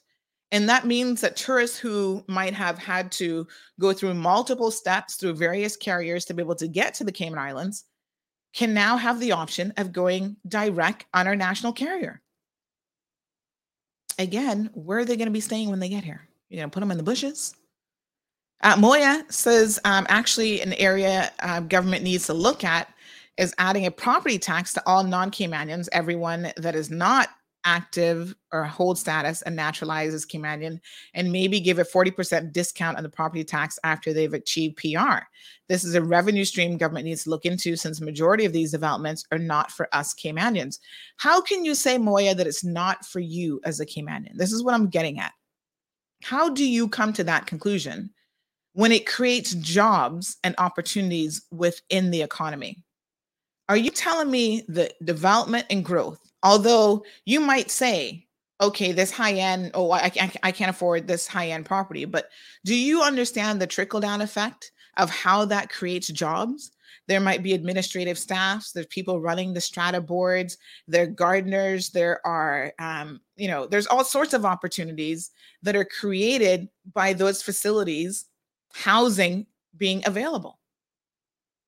So I think that sometimes we need to understand not just a simplistic view of, oh, yes, let's introduce property taxes because that's going to put us in good stead. The land of, oh, you don't have any taxes and that's why people want to come here and why people want to invest. Here's the thing. Right now, tourism is struggling in the Cayman Islands. Just last week, Thursday, and I think it was Tuesday, I had various representatives from the tourism industry, drivers, taxi drivers, Caymanians calling me saying, Sandy, listen, tourism has not returned. And despite our borders being open, we are hurting. We're barely making any money. We need an audience with the minister. We want an audience with you on CMR. This is a reality of what's happening. And on the other hand, I have people saying, we don't need tourism. Good, make them stay away. And I'm like, what is really going on here? Those are Caymanian families that are struggling right now because the industry hasn't gotten back to where it was. Whilst we were in lockdown, there were other jurisdictions. Turks and Caicos is a prime example. I think we wrote about this last year, where they have not only seen an increase in their tourism market thanks to some of the decisions that we were making, but in addition to that, let me just refresh your memory. They were also seeing the best results as it relates to sales and property sales and real estate. They had a world record year according to their numbers. And what was so incredibly interesting is they used the Cayman Islands.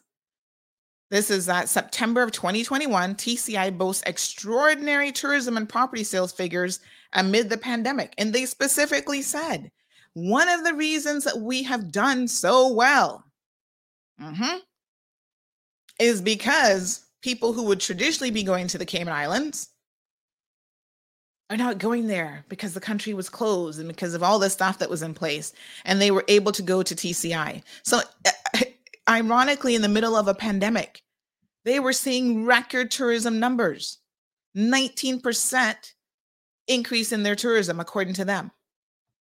Real estate off the charts. I want all of you to remember when you're thinking about the development of this country and where it is that we're going, what projects we're looking at, what our future movements are, it cannot be done in isolation. Cayman is not an island anymore that time forgot. And it's certainly not an island all to its own. There are regional influences that impact us. There are international influences that impact us. So continue to pressure people unreasonably in this country, whether it's developers, Caymanians, or others. And what you will see is that people will find an exit plan. They will find other options. And I can assure you that's probably the last thing that you want. Uncertainty in business is just, if you've never been in business before, you probably have no real concept of how that will make you make certain decisions to where to spend your money, where to develop, and so on. Governments that are making decisions that make you uncertain about your position will also chase away developers. I don't think that our position should be to chase away developers. And at some point, the day may very well come, morning, Jared, that you're going to have developers saying, you know what? I can go to TCI and I can put up this project, and I'm not going to have the negativity surrounding it from uneducated people who don't even understand the project, who've not taken the time to listen, who've not taken the time to do any research, but they're just anti-development about every single thing. It's easy to be anti-development when you don't even understand what's going on. It's easy to be anti-development when you don't think that your bottom line is impacted by that. We've got two pillars of the economy: tourism and financial services. We've seen the hit that tourism can easily take with a singular pandemic. We've seen the hit that financial services can take as they continue to put the noose around our necks in terms of all sorts of beneficial interests, FACTA, all sorts of regulatory pressures in the name of let's keep financial services as clean as it possibly can be. And then other sectors that support those in terms of the country's GDP and where our money is actually made, we think that we can just shut them down and it doesn't matter. It's not going to make an impact. To me, that's crazy. Good morning to Anna. Good morning to everybody else who's listening to the program. Let's bring Spencer in so that he can address some of the concerns specific to the Mandarin Beach development. Morning, Debbie. How are you doing, love? So good to see you. Good morning, Mr. Spencer Levine. How are you? Good morning. Thank you so much for having me on. Sorry I took up some of your time this morning. Oh, this is great. Thank you so much. Enjoyed listening to the show so far. So, Spencer, this is your first time here in the Cold Hard Truth. Yes. We only have one ground rule: tell the truth. It's simple. It's not Thank a problem. you for joining us. No, it's an absolute. And in fact, it is your first time on any talk show, radio, or media, really, in the Cayman Islands as well. It is. You're my first. That's great. Yeah. So welcome. So no, I appreciate you having me on, and we've been involved in the project for a couple of years now, but really our involvement came out of just a little background on us. We're a 43-year-old family-owned and operated development company. Mm-hmm.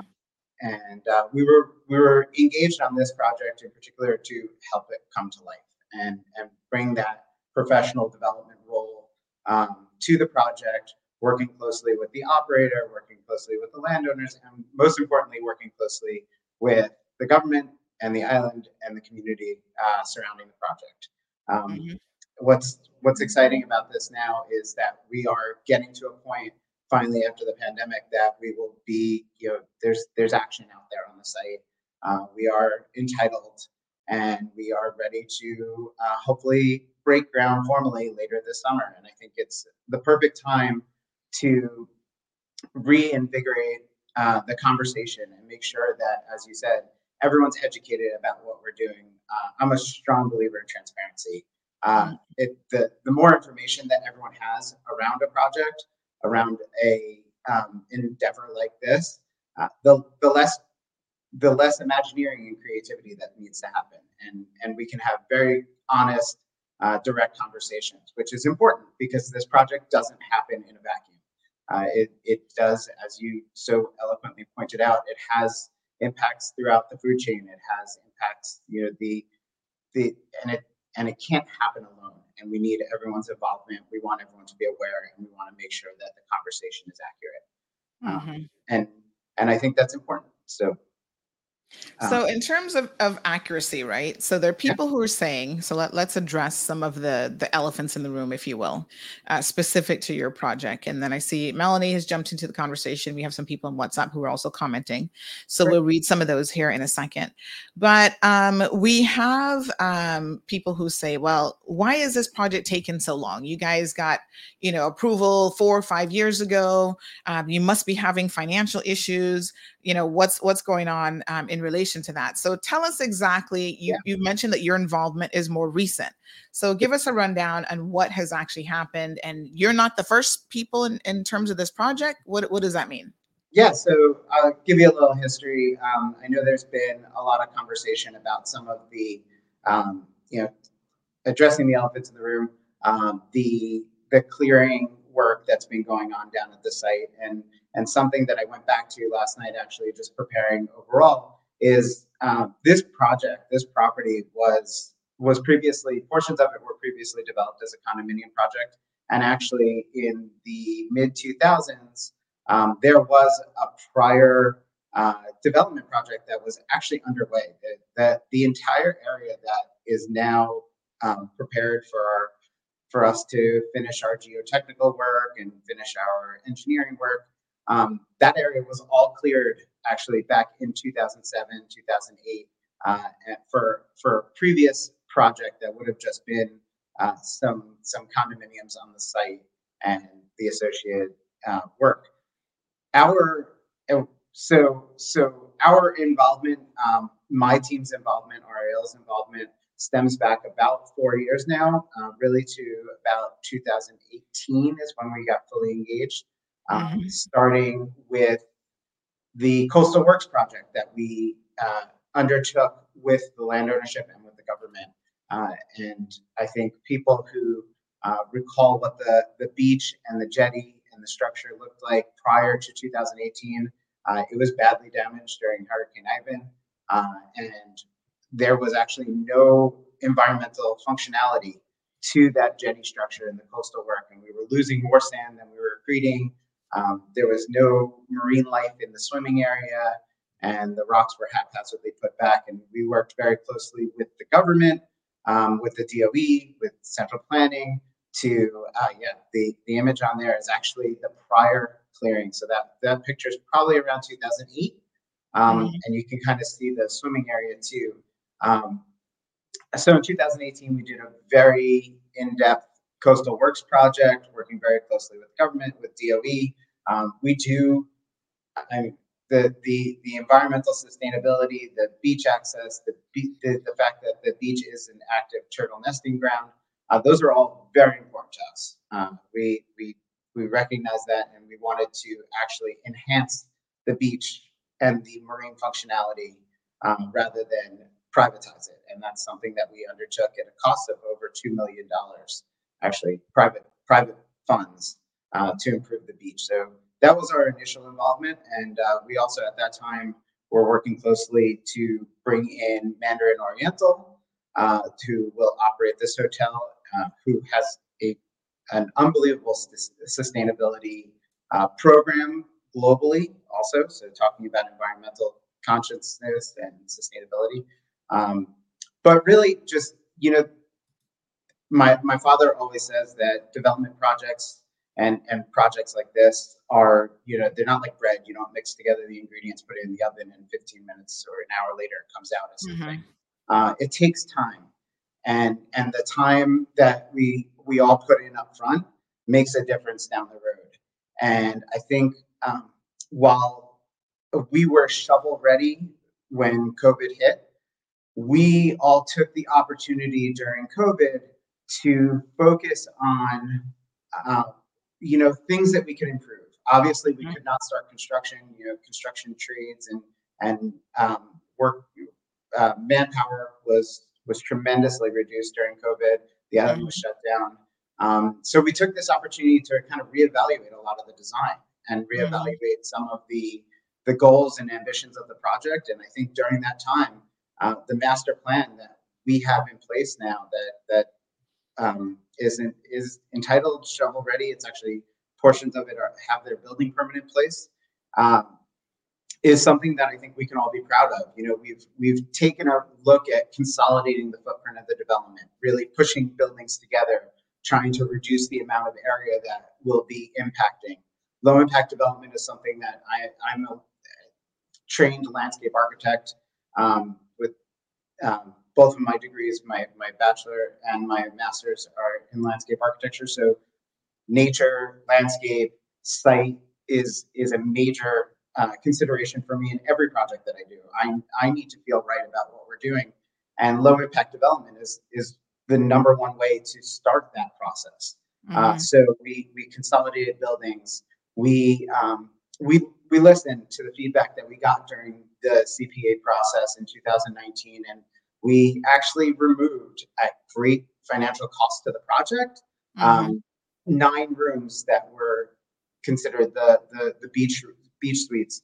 We took them away. They were behind the setback lines. They were behind any of the regulatory requirements, but they didn't feel right from an environmental standpoint or from a footprint standpoint. And we took them out. So we removed those 9 rooms from the beach and really pushed the development back and addressed the coastline from a landscape design basis first and foremost. So we have this kind of rolling dune landscape now. We did, we've Spencer, let me just pause you there 1 second, because we're going to get into some of the details of the actual design. But I just want to clarify one thing that you just said. So these photos that we're looking at, which are in circulation, saying, "Oh my gosh, look at what's going on with this project." You're telling me that these photos are actually from 2008? Yes, those are from 2008. And from another project that never happened. Yep. Okay. Yeah. Mm-hmm. All right. So someone sent this out, and they said the blue mean high water mark is in the sea. So of course there has been this ongoing concern about not just the high water mark, but also what we see happening on 7 Mile Beach, where properties that have been built too close to the shoreline have actually, as Mother Nature does what she does, and she needs to retake elements of the beach, that has happened. So what does this mean when somebody says the blue mean high water mark is in the sea? So I think one of the greatest attributes of this property, I know that it's been a big point of conversation lately and on the island, the rising sea levels and the impact it's had to 7 Mile Beach, and the directive by government was, is the move east. What is amazing about our site is the topography. We actually are at a higher elevation, one of the highest elevations on the island, which means that our development is built and positioned and takes its direction from global standards as far as how elevation and buildings relate. So our buildings are all well above any floodplain. They are well above any flood elevation as it relates to storms or just natural sea level rise. And I think, we have one of the deepest beaches on island. And when I say we, that beach is accessible to the public. We've gone to great lengths to enhance that access through Beach Bay Road. We'll be adding pedestrian access along Beach Bay Road. There's portions of private land that were actually dedicated back through the planning process to ensure that there is permanent public accessibility to that beach. But I think, again, it's a really important point of information, going back to what you were saying earlier, which is there are pieces of information that are out there floating around, but without the knowledge base to understand what those acronyms like the mean high water mark and things like that mean, I think they can be used. They're a tool and they're also a weapon, I think. And it's something that I'm happy to have the conversation. I like having these conversations. The drawing on top actually shows the buildings that we completely removed from the plan. So even though we were far behind, the bottom drawing actually, that yellow line marks really that's our absolute setback. And I believe the elevation there is somewhere in the 12 or 13, which is far in excess of any flood elevation. So again, I think it's just having the information, knowing how to use it, or knowing how to understand it is really important through the process. And we're here to answer those questions and be part of it and make sure that everyone knows what information is out there and what they have. Those diagrams, I believe, were diagrams that were put together by the DOE, which we've worked very closely with. Everyone should know that the process works. It's a highly regulated development process on island, and it's been very. I think it's very satisfying as a landscape architect to know that these kind of protections are in place for amazing places like Grand Cayman. Right. So one of the things, Melanie does make a comment here about the room stock, and she says that morning, that there's many hotel rooms that are becoming online: Grand Hyatt, Hilton, GT1, offering high-end to business suites, all under construction for a while now. And don't forget the original Hyatt that they're waiting to be rebuilt, such an eyesore, in her opinion. And they also have been multiple boutique offerings. Just saying this, that is massive growth compared to prior years. As for the tourism product, we've been told that we don't have enough attractions and popular ones are overcrowded. One time there was, and then her comment got cut off. So one of the interesting things about this road stock, and I want to remind us about government's Go East initiative. So some years back, I'm trying to remember, kind of when this initiative came about and who under which government. But government, I think, is back in 2006. The tourism minister at the time, Charles Clifford, had spearheaded what was called the Go East Project, where basically the outer districts, Bordentown, Northside, and East End, were looking at trying to, encourage businesses and tourist business in that region of the island, as opposed to it all being concentrated in just a 7-mile beach quadrant. So I think it's really, really interesting. Mel, thank you for your comments. But are all of those projects not concentrated in the overly populated 7-mile beach area? So really what's happening on 7-mile beach, there's two things, and this will be part of our ongoing conversation as it relates to development on this island. There will be projects, Lacovia is an example, where a facility has come to sort of, functional life end, and it needs to be redeveloped. You can either redevelop it as it is, and, the existing footprint, which is too close to the shoreline, all these other things that we're talking about, or you can look at bringing it back from the shoreline, but that's going to require you to compromise on something, which means that you have to go up. And we see Caymanians fighting against that as well. We don't want any taller buildings. We don't want to go up. Here's what an interesting, observation that has been made. So this person says, as it relates to development, they say Cayman is not overdeveloped. It's developing. For perspective, Manhattan is 1/5, the size of Grand Cayman, both islands. One has 8 million people. The other has 80,000.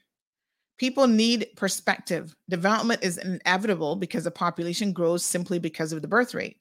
To stop development, you have to stop the birth rate. China tried that and it didn't work.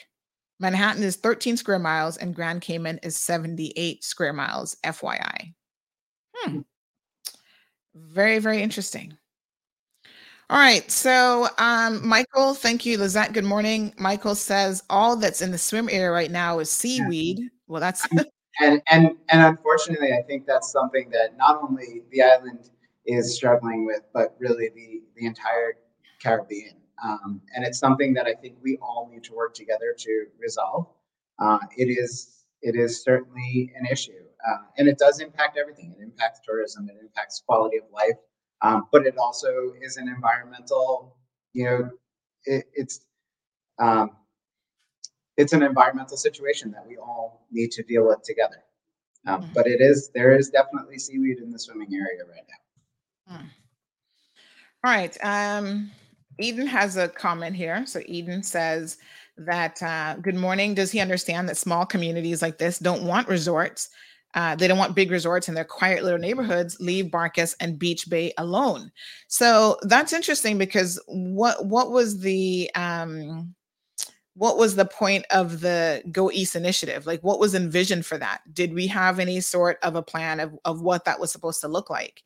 What has been the feedback really, Spencer, that you've received in terms of this development from local residents? And do you see it as being too massive, too big, too whatever for what people are saying is a residential community? And going back to my initial comments about how the process works, development doesn't just happen. We don't decide what's going to go there and just, that's what gets built. It's a highly regulated, highly involved process, working closely with government, working with, the local community, DOE, the NRA, everyone has their hand in the process. And by doing that, you're getting something that conforms to guidelines, laws, zoning.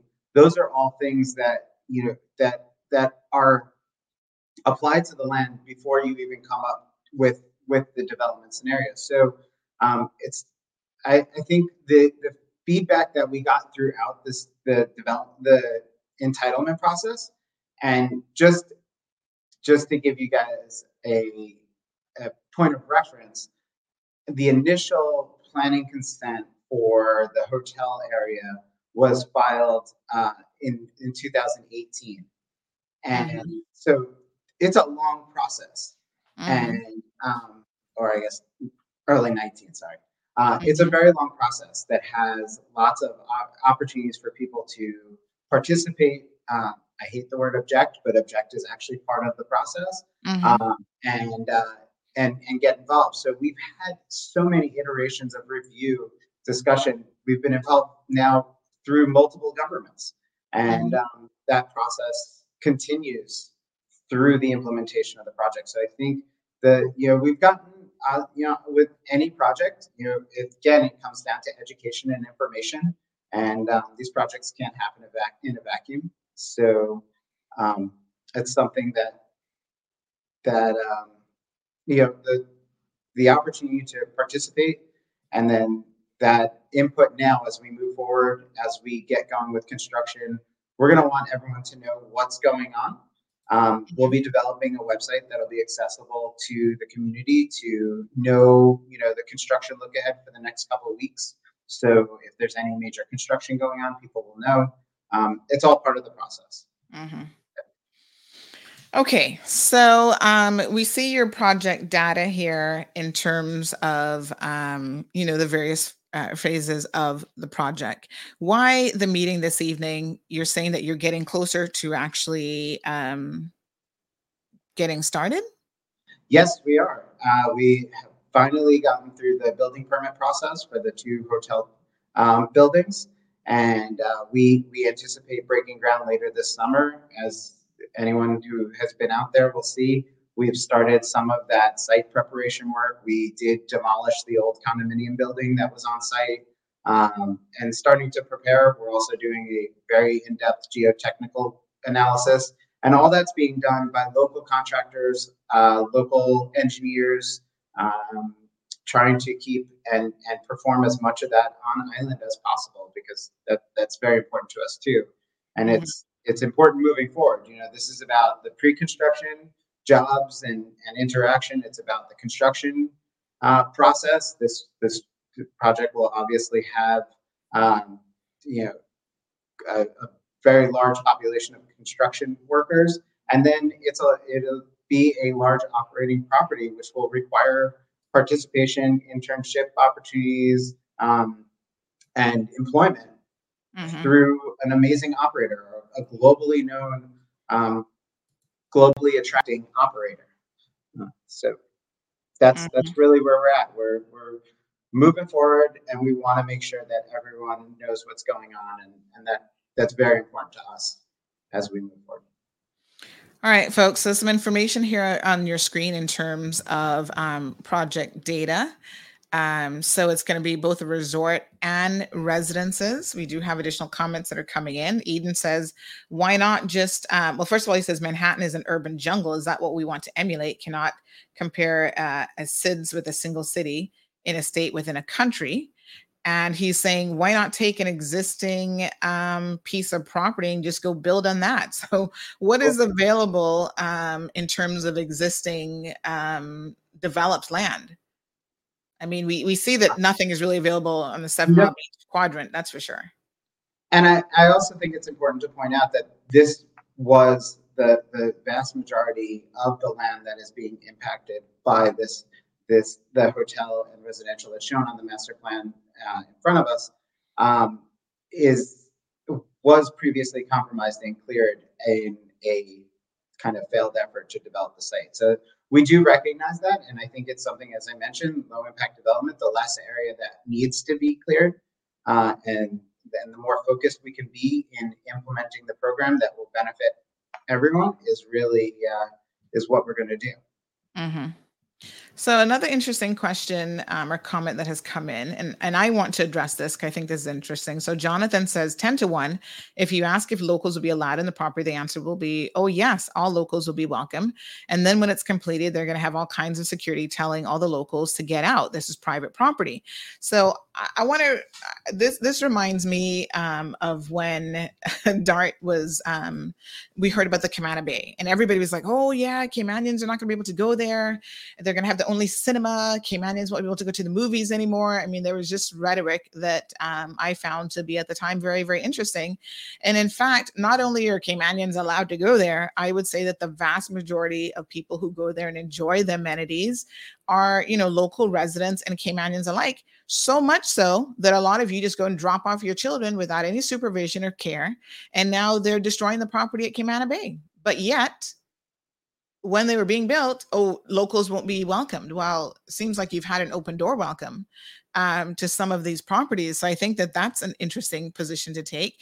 But I want you now to respond to that comment, Spencer, when it comes to locals being able to access your facility. I mean, obviously, it is a hotel and a residence. So people who are paying clients at the hotel or the residence will, have access to the amenities in the facility and so on.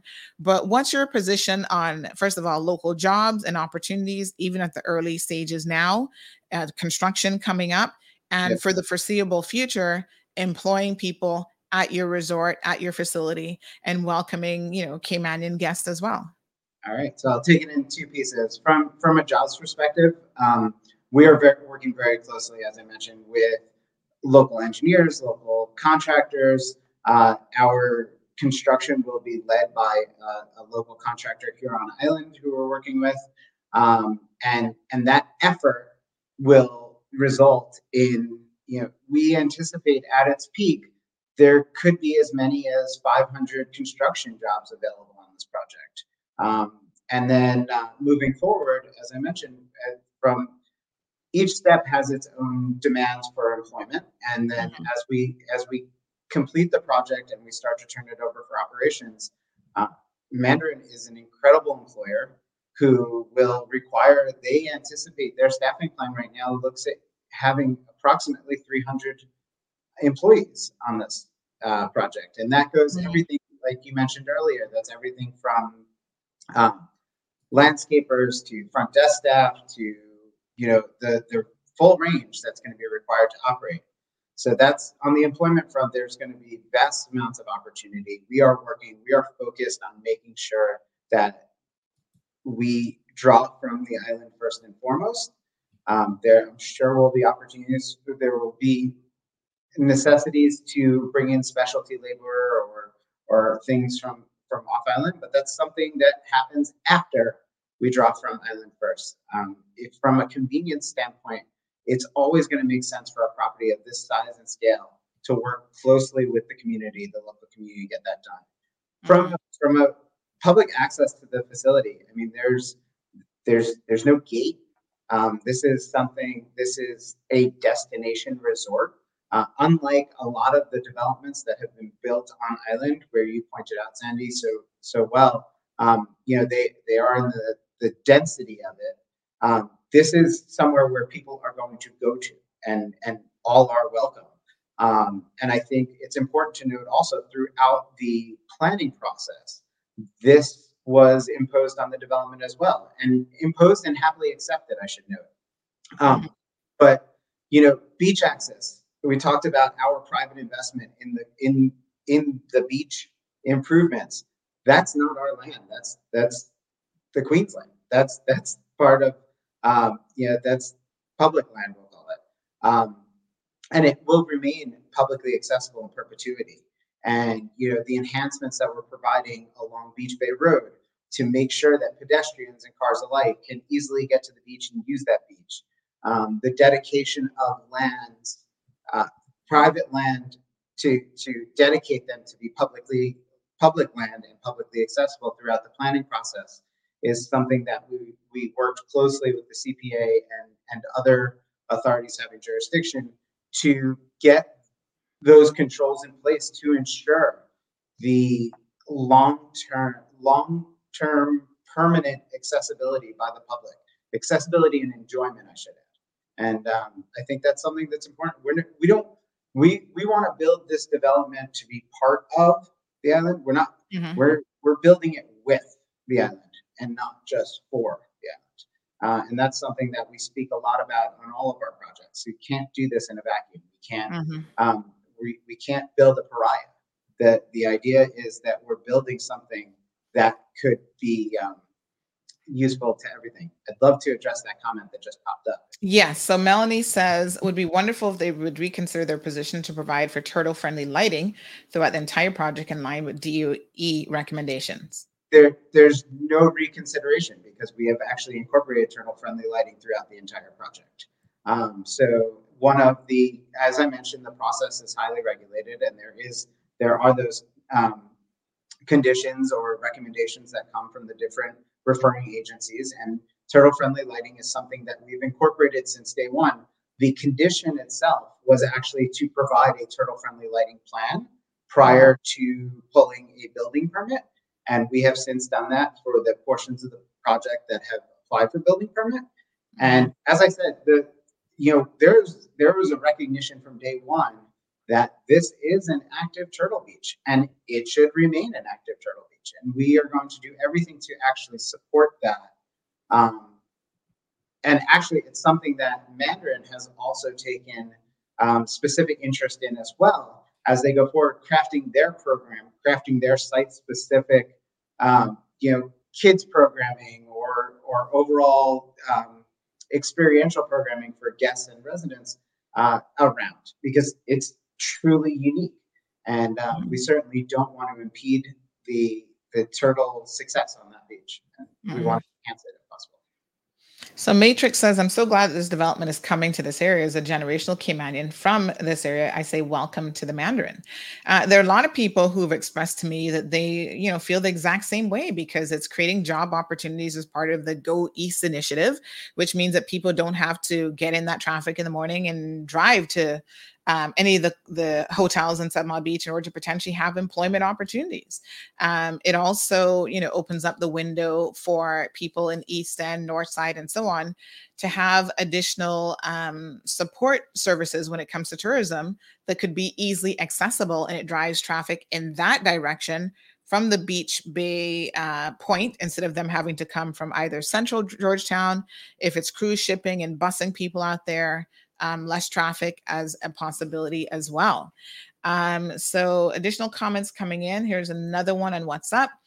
This person says that the cave, which is Caymanians against virtually everything. First time I'm hearing that one. People don't use logic and reason. Unfortunately, they're the same people that believe Cayman Kai is natural. Cayman was 80% swamp, and most of this has been reclaimed. Even Shedden Road, where I grew up, was all swamp. 7 Mile Shops and Queen's Court was all swamp.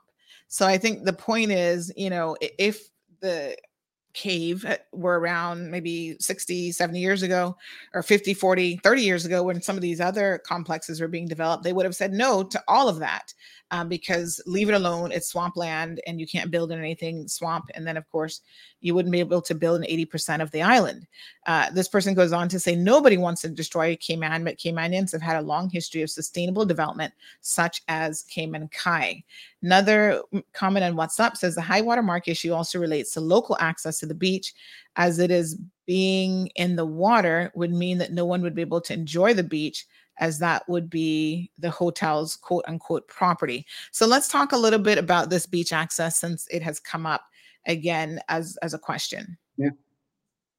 So beach access is required at certain intervals along the shoreline as part of the underlying code and regulations. We have provided that, but in addition, what we've also looked at doing along Beach Bay Road, we've actually committed to providing a widened access there so that the Beach Bay Road is actually mapped down to the high water mark. And we've provided land there. In addition, the area at the terminus of Beach Bay Road has been perpetually deeded over to the public for additional access to ensure. beach access is going to be encouraged. People are using and enjoying that beach right now. There's nothing that necessarily changes with the development because, I mean, honestly, and those are the before pictures, before the post project that on the screen. But there's, I was down on site yesterday and there were probably 10, 15 people enjoying the beach, even with the Sargasso issue. So beach access is there. The beach is there. It's not going anywhere.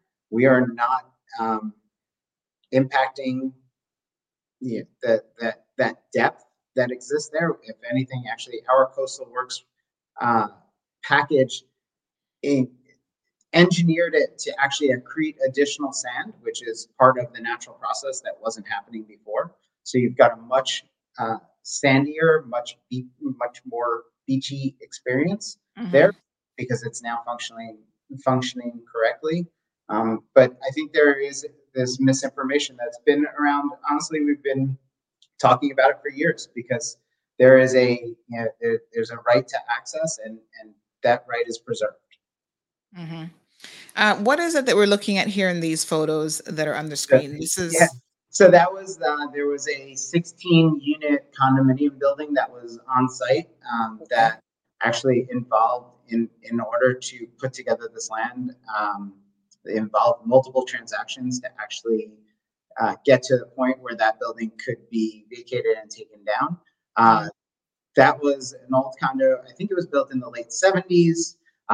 It was built incredibly close to the beach because, as you noted, there weren't those guidelines and regulations at that point. We have since, as part of our site preparation, we've taken down that building. That building also, I mean, it didn't really meet any current building codes. So I don't think there's no loss there. So that was the demolition of the building in December of last year. These are some of the pictures of the site preparation that's going on out there now. What we've been doing is we've actually been basically just clearing away the abandoned construction works from that earlier 2008 or 2007-ish project and taking away the overgrowth and getting to a point where this is really our baseline of where we built from. One of the other things that I didn't mention early on is we've actually used the time over COVID also to kind of redesign how the buildings fit within the landscape to minimize the amount of excavation and rock removal. It was something that came up, and as it should have throughout the CPA planning consent process in 2019, and about the noise and the effort that it takes to remove that subsurface. It's not soil in this place; it's all rock. So we've actually been able to adjust and redesign the buildings to limit and reduce that excavation by almost 80%, which is a great success as well. These pictures are just we've taken it upon ourselves to do enhanced geotechnical engineering, something that we feel strongly will benefit the project in the long run, but really also understanding and truly acknowledging those subsurface conditions. It's a very different subsurface condition than 7 Mile Beach. 7 Mile Beach is a pile type building environment. This is actually most of these buildings get built on some kind of mat or slab foundation where we're not putting piles. But this is all confirmatory, and this is all being done with local engineers and contractors as well. All right. Thanks for that. So Jonathan says, don't get me wrong, I'm pro-development. I just know how it goes. Mouth will say one thing and actions will be something else.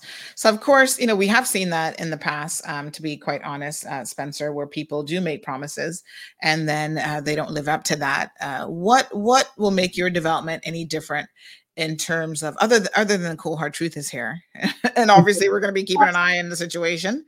What will ensure that you do the things that you are saying that you will do, even in terms of, employment and the construction part of things. We know that we've got some oversight, Yep.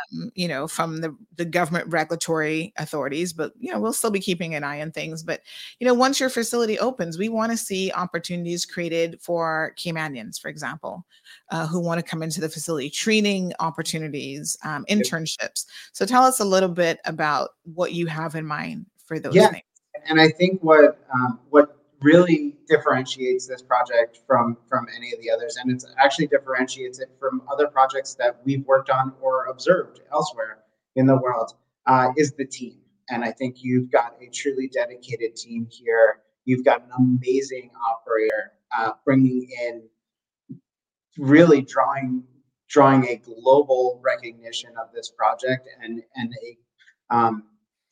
this global operator has proven it time and time again throughout the world how they work with local communities or work with properties like this, to manage and operate them and do that in the best interest of those locales that they're in. I'd be happy to come on the show as we move forward with the project, potentially with the operations team. And I think they can further discuss how they operate these projects and who they operate them with. And they've made commitments to us that seem extreme even in to us, but they are really, they believe in the location, they believe in the opportunities on island, and I think they can speak more to their kind of global initiatives as it relates to employment and community engagement and things like that. I did get last night some information from them on their global environmental initiatives. There's probably no more environmentally sensitive operator out there, and they make very bold commitments, and they manage to pull through. There's a tremendous financial backing to them, and there's a real brand there. It's not, we're not buying a flag, we're buying an operator and a commitment. So Leanna says, I love the design and development, recommend for post-construction janitorial. So Michael says that you guys are the developers, not the people who are actually going to be running the hotel. So basically he can say what he wants, but Mandarin will be the ones with security guards telling us to leave the property. So I think you've just addressed that. Anything further that you'd like to say to Michael and others who share that concern? No, I think it's a legitimate concern. And I think, as I said, the beach and the accessibility is there. It's built into the plan. The access, the accessibility to this is a destination. So we want people to come. We want this to become a food and beverage destination on island. We want people to enjoy it just as they would go to a restaurant that might be in a strip center here. They go to the restaurant at the Mandarin Oriental. This is it. It should be a accessible destination to everyone. And I think that's something, as we move forward, all I can say is we have commitments. We believe in Mandarin as the operator. They've proven time and time again around the globe that they operate in locations like this, and I think they're committed to being part of the island community. And we are still, I mean, as the developers, as the development team, in the end, the operator does work for the development team. So, you have that assurance as well. All right, folks. So in case you don't know much about the Mandarin Oriental Hotel Group International Limited, they are a Hong Kong hotel investment and management group focusing on luxury hotels, resorts, and residences. They've got 33 properties around the world, 20 of which are fully or partially owned by the MOHG, which is the Mandarin Oriental Hotel Group. So they've been around, it seems, for quite some time, established in 1985, following the merger of the Mandarin International Hotels Limited and the holding company of the hotel, the Oriental. So says that their history dates back to 1963 with the opening of its namesake hotel, the Mandarin, which is now Mandarin Oriental in Hong Kong. So very, very interesting sort of background in terms of the brand itself. And are there any in the Caribbean? Are there any in Jamaica or other properties? One was not a ground up. It was a rebranding, and that's in Canawan. Sorry, where's that one? In Canawan. And okay. I can get you the information on that. But that's the only existing one. There are others under development as well, and they have offices in Atlanta as well. So while they're headquartered in Hong Kong, they are quickly they are a global brand. Miami, and there are other U.S. locations. All right. So it's incorporated in Bermuda, listed in London, Singapore, and just reading a few things here. So the group operates from Victoria City. Okay. Very, very interesting. Spencer, we want to thank you. We know that you have a lot to do in preparation for this evening's meeting. We have Melinda says, beautiful. She's joining us. Loretta, good morning to you. Gabby says, I know the Mandarin, all you can eat buffet. Good food, laughing out loud. We thank you for at least coming on and answering some of the questions as it relates to this project. I'm sure that you'll have additional information. So tell our listeners a little bit about the event this evening, where they can find it, how they get there, and what you're going to be doing, at the event, at the community meeting. Yeah. So the event this evening is a community information session. It's going to be a lot of really what we just discussed. Go through some images and some plans, and really just give everyone an update on where we are and the timeline moving forward. Talk about how we intend to communicate moving forward, and things like, as I mentioned, the website and some other items. It'll be an opportunity for people to ask questions. Happy to answer whatever I possibly can. And the cold hard truth theory can continue to this evening. I'm more than happy to hit on whatever anyone has.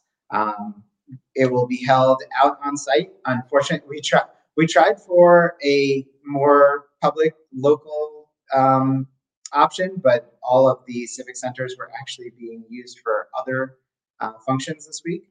So we're going to be holding it on site there is a house on the property at 469 Beach Bay Road.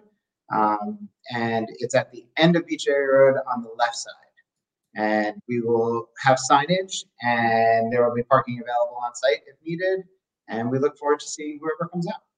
And we'll be there to live stream it as well. So in case people are not able to make it, they can still hear the full presentation and any additional questions. So we do have one question that has just come in asking whether or not this hotel or luxury development offers timeshares. I don't think it's that type of property, but there are no timeshares in the property.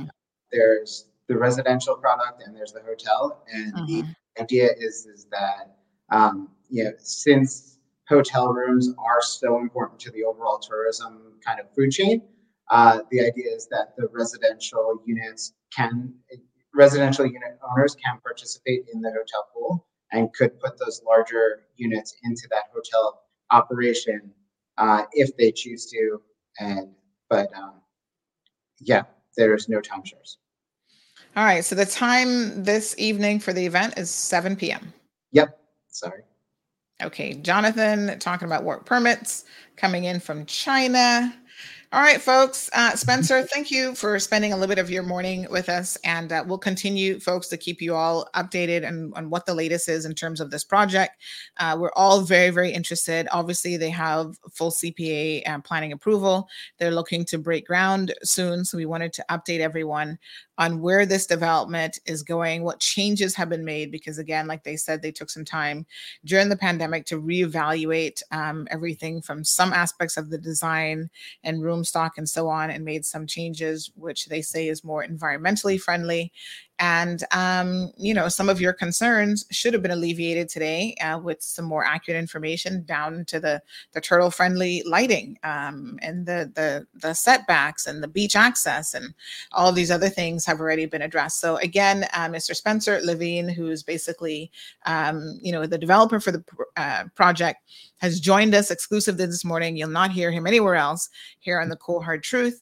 Stay tuned this evening. We will live broadcast the meeting, so I will be there. And if you have any additional questions that you'd like to send in the interim that we can ask on your behalf, please feel free to do so. tips@caymanmallroad.com, or you can also send it to the WhatsApp numbers. We've got multiple of those. So thank you so much, Spencer. Appreciate it. Thank you so much for everyone's time. Okay. The developers of the Mandarin Oriental Beach Bay project would be honored to have you attend this one-of-a-kind Q&A information session. We are committed to community engagement and transparency and working closely with the people of the Cayman Islands. The journey begins soon, and we want you to be part of it. Come and have your questions answered and learn more about all the phases of this project, from inception to completion and beyond. This project is destined to be a major development for both the Beach Bay community and the Cayman Islands as a whole. So please join us on June 7th at 469 Beach Bay Road for a community meeting. We look forward to having you there. Light refreshments will be served. All right, folks. So today is Tuesday, the first day of the week. We had a long holiday weekend. Hope that you guys got to enjoy some of the festivities in honor of the Queen's Platinum Jubilee. First time in British history that a monarch has served 70 years on the throne. And I'm going to bet, I'll put my money on it. I'm not really a betting person, as you guys know, but I would put a little dollar on this, that she's probably going to be the last person, the first and the last, to ever reach 70 years on the throne. It just isn't going to happen ever again. First of all, she started her reign very, very young, and she has had a very lengthy life at age 96. And, she's starting to slow down just a little bit. Her son, how old is Prince Charles? He's got to be at least in his 60s already. So it would be impossible for him to live that long, to, make it 70 years on the throne. His son already, I think Prince William, what is he? He's got to be maybe in his early 40s now. So yeah, I don't think that any of them. So listen, Prince Charles is already 73 years old. So say Her Majesty is out of commission in a couple years, right? He would be like 75 before he gets a throne. My gosh, old. So 75, that he might, he might set a record for being the oldest person to obtain a monarch ever, probably at 75. Isn't that amazing? Wow. And then his son, I want to say Prince, let me see how old Prince William is. How old is he? He's already 39 years old. So, say Charles gets it at 75 and he serves for a good, they're long livers. So they're going to, longevity runs in the family. So say Prince Charles takes it 75 and he gets a good 10 years. That's 85. Even give him 20 years.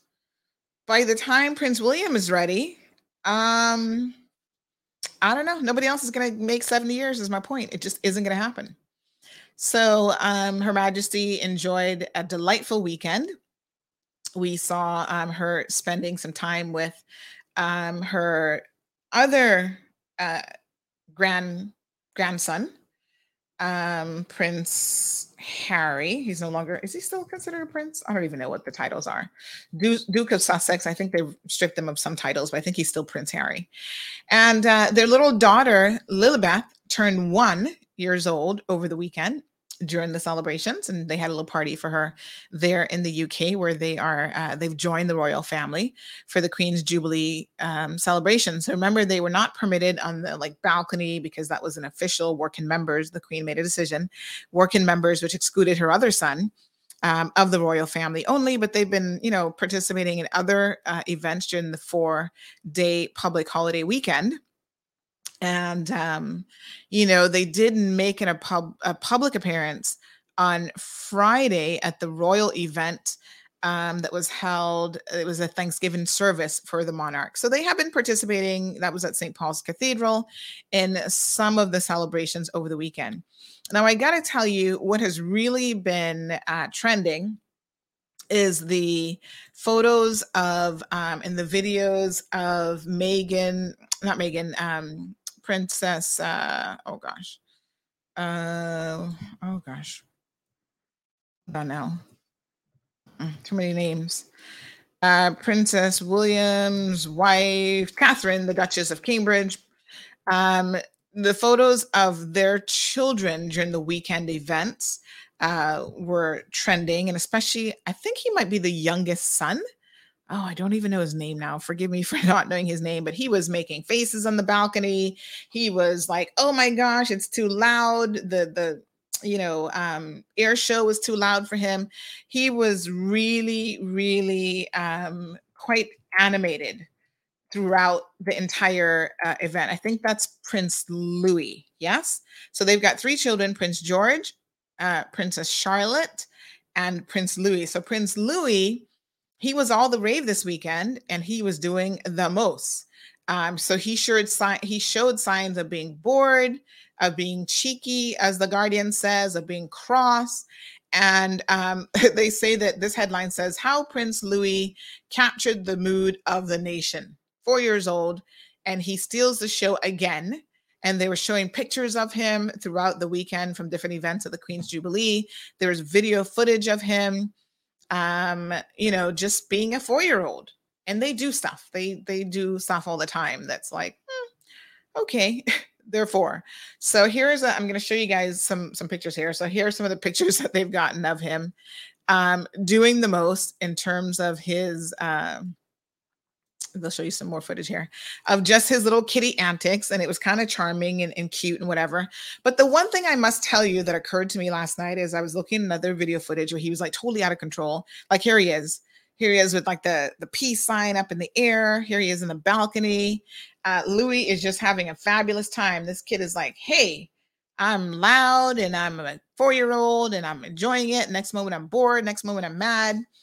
Mom is trying to talk to him like, "Louis, put your hand down." He's sticking his tongue out at her and she's just smiling. You know how parents, when you're embarrassed by your kid's child, sometimes you're just like, "Ugh, let me just smile till we get home.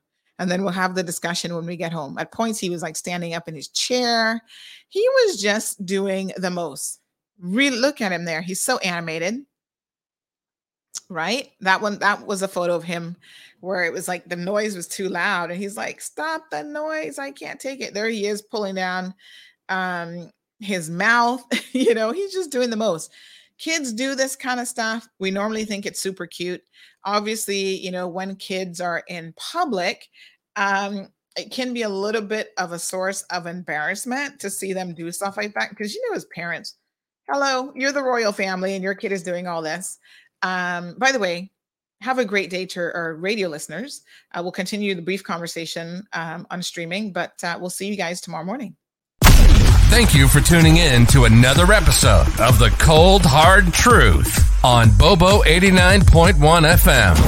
Cayman's #1 talk show is live weekdays from 7:30 a.m. Never miss an episode again. Watch anytime on CMR's Facebook and YouTube channels for the latest show episodes. Don't forget to follow us online on our social media channels and visit CaymanMarlRoad.com for all the latest news and community happenings.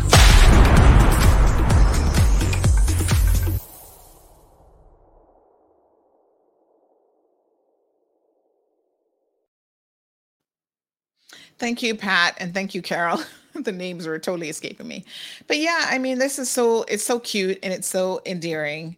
But what occurred to me, and I must tell you that this definitely crossed my mind. I said, if this was Meghan Markle and her kids, so if this was her son, what is her son's name again? Oh God, I can't remember. But if this was her kids, the headlines would be so different. Let's just be honest here. Can we be honest? The British media just does not like her. I don't know if it's because she's American, if it's because she's an actress, if it's because she's a divorcee, if it's all of that stuff. But the headlines would have been like, oh, she's a bad mom. She can't control her kids. You know, he was throwing this tantrum. Y'all saw this. Hold on now. Let me show you what else he was doing. This is him. I mean, he was legit throwing some tantrums. Like I saw him stand up and carry, like he was all over the place, right? I was like, what the hell is wrong with this little kid? You know, Caribbean people wouldn't be putting up with that. Y'all would be like, yo, see, look at it. He puts his hand over his mother's mouth. He's trying to cover it. Like she's trying to talk to him to say, settle down. He's like sticking out his tongue, doing the little nose thing, putting his hand over. Oh my God. You know, as a parent, child, some of y'all Caribbean parents will be like, ooh, honey, chill. I'm going to have to deal with you. Y'all wouldn't care for your royalty. You'd be jerking him up right there front and center. But he's only 4 years old. Look at him. He's bored. And then Charlotte hands off the her jacket. She's like, it's too hot, Mom. Take this. And look. Oh, he's all up in her face. He's got his hands. Oh, honey, chill. Woo! Jared, I see you going, ooh, he would have gotten a little thumpity thump. Yeah. You can't play those games in the Caribbean. You know. But he's 4. He is 4. And I do think she was trying. It's not like she was just ignoring it and allowing the bat. Like she was like, hey, you gotta cool it. You gotta, you know. But I mean, he's making The View this morning. He's all over, or yesterday morning, he was all over the place with his antics. Like people were legit like, this is so interesting. But I think the response, here they're talking about how she's kept her cool and whatever, right? I think the response, had it been Meghan, this is the only comment I'm gonna make about this, is I don't believe in mom shaming, but I think the response really would have been, look at Whoopi showing some of what he was doing. I think the response, if it was Meghan, would have been different. They would have been blaming her. They would have been saying, oh, Meghan's a bad mom. Meghan's this, Meghan's that, you know? And I think as 4-year-olds, sometimes we do put them in situations in public where, you know, a 4-year-old expected to sit through all these events, child, he would rather be home with the nanny or playing with his friends, or, you know, so you can't expect him to behave even like a 10-year-old at these events, or an 8-year-old or whatever. As he matures, he will learn that that is not appropriate behavior. You know, and it is what it is. Let me tell you something. As parents, when you have kids that are like 4 or 5 years old and you take them to certain events, the most you can hope for is for them to fall asleep, because that's like your best bet. They fall asleep, there's going to be no sound, they're going to be behaving, they're good. But when they're awake, anything is potential for a game. And, you know, you don't want to make a bigger spectacle of it by, in that moment, trying to discipline a child in that environment. You got to leave it until you can sit down and say, hey, we'll never be at another Platinum Jubilee event again, but the next time we're out in public, here's what is expected of you. And no doubt, you know, he's got nannies and others who are training him to be much more well-behaved in public. So here's Melinda's comment on this. She says, well, funny, not funny, but cute at the same time. He's obviously not at the stage of refining. Laughing out loud, precious. There are real people behind closed doors. I do love where George was corrected by his sister. Gabby says, give up his title and freedom for love. How romantic. I love Harry. Carol says it's their complete disrespect for the royal family and in general, both of them. I don't know. They were treating her like that before they made their exit to left stage. So I think there's much more to this than them supposedly being disrespectful. Gabby says, exactly. Poor Meghan. She's had to deal with so much. No wonder they had to get out of that environment. Good for them. And I don't blame her one bit. I must say that if I was in that hostile environment, I would have been like, Harry, let's pack up and go somewhere else too. Leave it all behind. I think history will prove that Harry made the right decision for him and his family. And speaking of Lilibeth, this is the first official photo of her. And I feel like they have had another photo, but this is her. Of course, the British tabloids and you know, podcasters, everybody else is all over the story. But you know, they're going on and on about how they came. But little Lilibeth, let me show you guys her picture. She is so cute. Oh, there she is. Looks like her dad with the red hair. Both her and her sibling got that, you know, red hair from their father. Super, super cute. So they released this for her first birthday. So she actually turned 1 over the weekend, and they had a little birthday get together with some of the other parents and kids at Frogmore Cottage, or whatever the heck they call it, there in the UK. Little cupcakes and birthday celebration for Lilibeth. And she is actually named, because that was the childhood name for Queen Elizabeth. So she's actually named in a way after Queen Elizabeth, and her family just calls her Lily. So there she is, super cute as kids go. And it is what it is. All right, folks, that's it for me. Busy day ahead for you, Jared? Yes, have to get to the grind and working hard here. Yes, I know. I got all kind of meetings and stuff going on today as well. So we wish you guys a fantabulous Tuesday. Tune in tomorrow. So the topics that we didn't get to today, which include the Cubans, we'll be discussing tomorrow. That situation is really, really ticklish. But Caymanians, listen, our position on it is going to be crystal clear.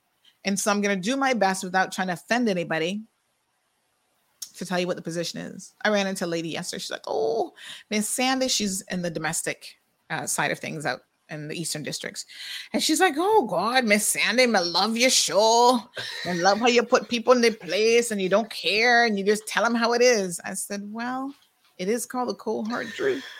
It's not a friendship circle here. We're not trying to make friends. Now, some of y'all are friends and friends to the show, and you're good acquaintances to the program.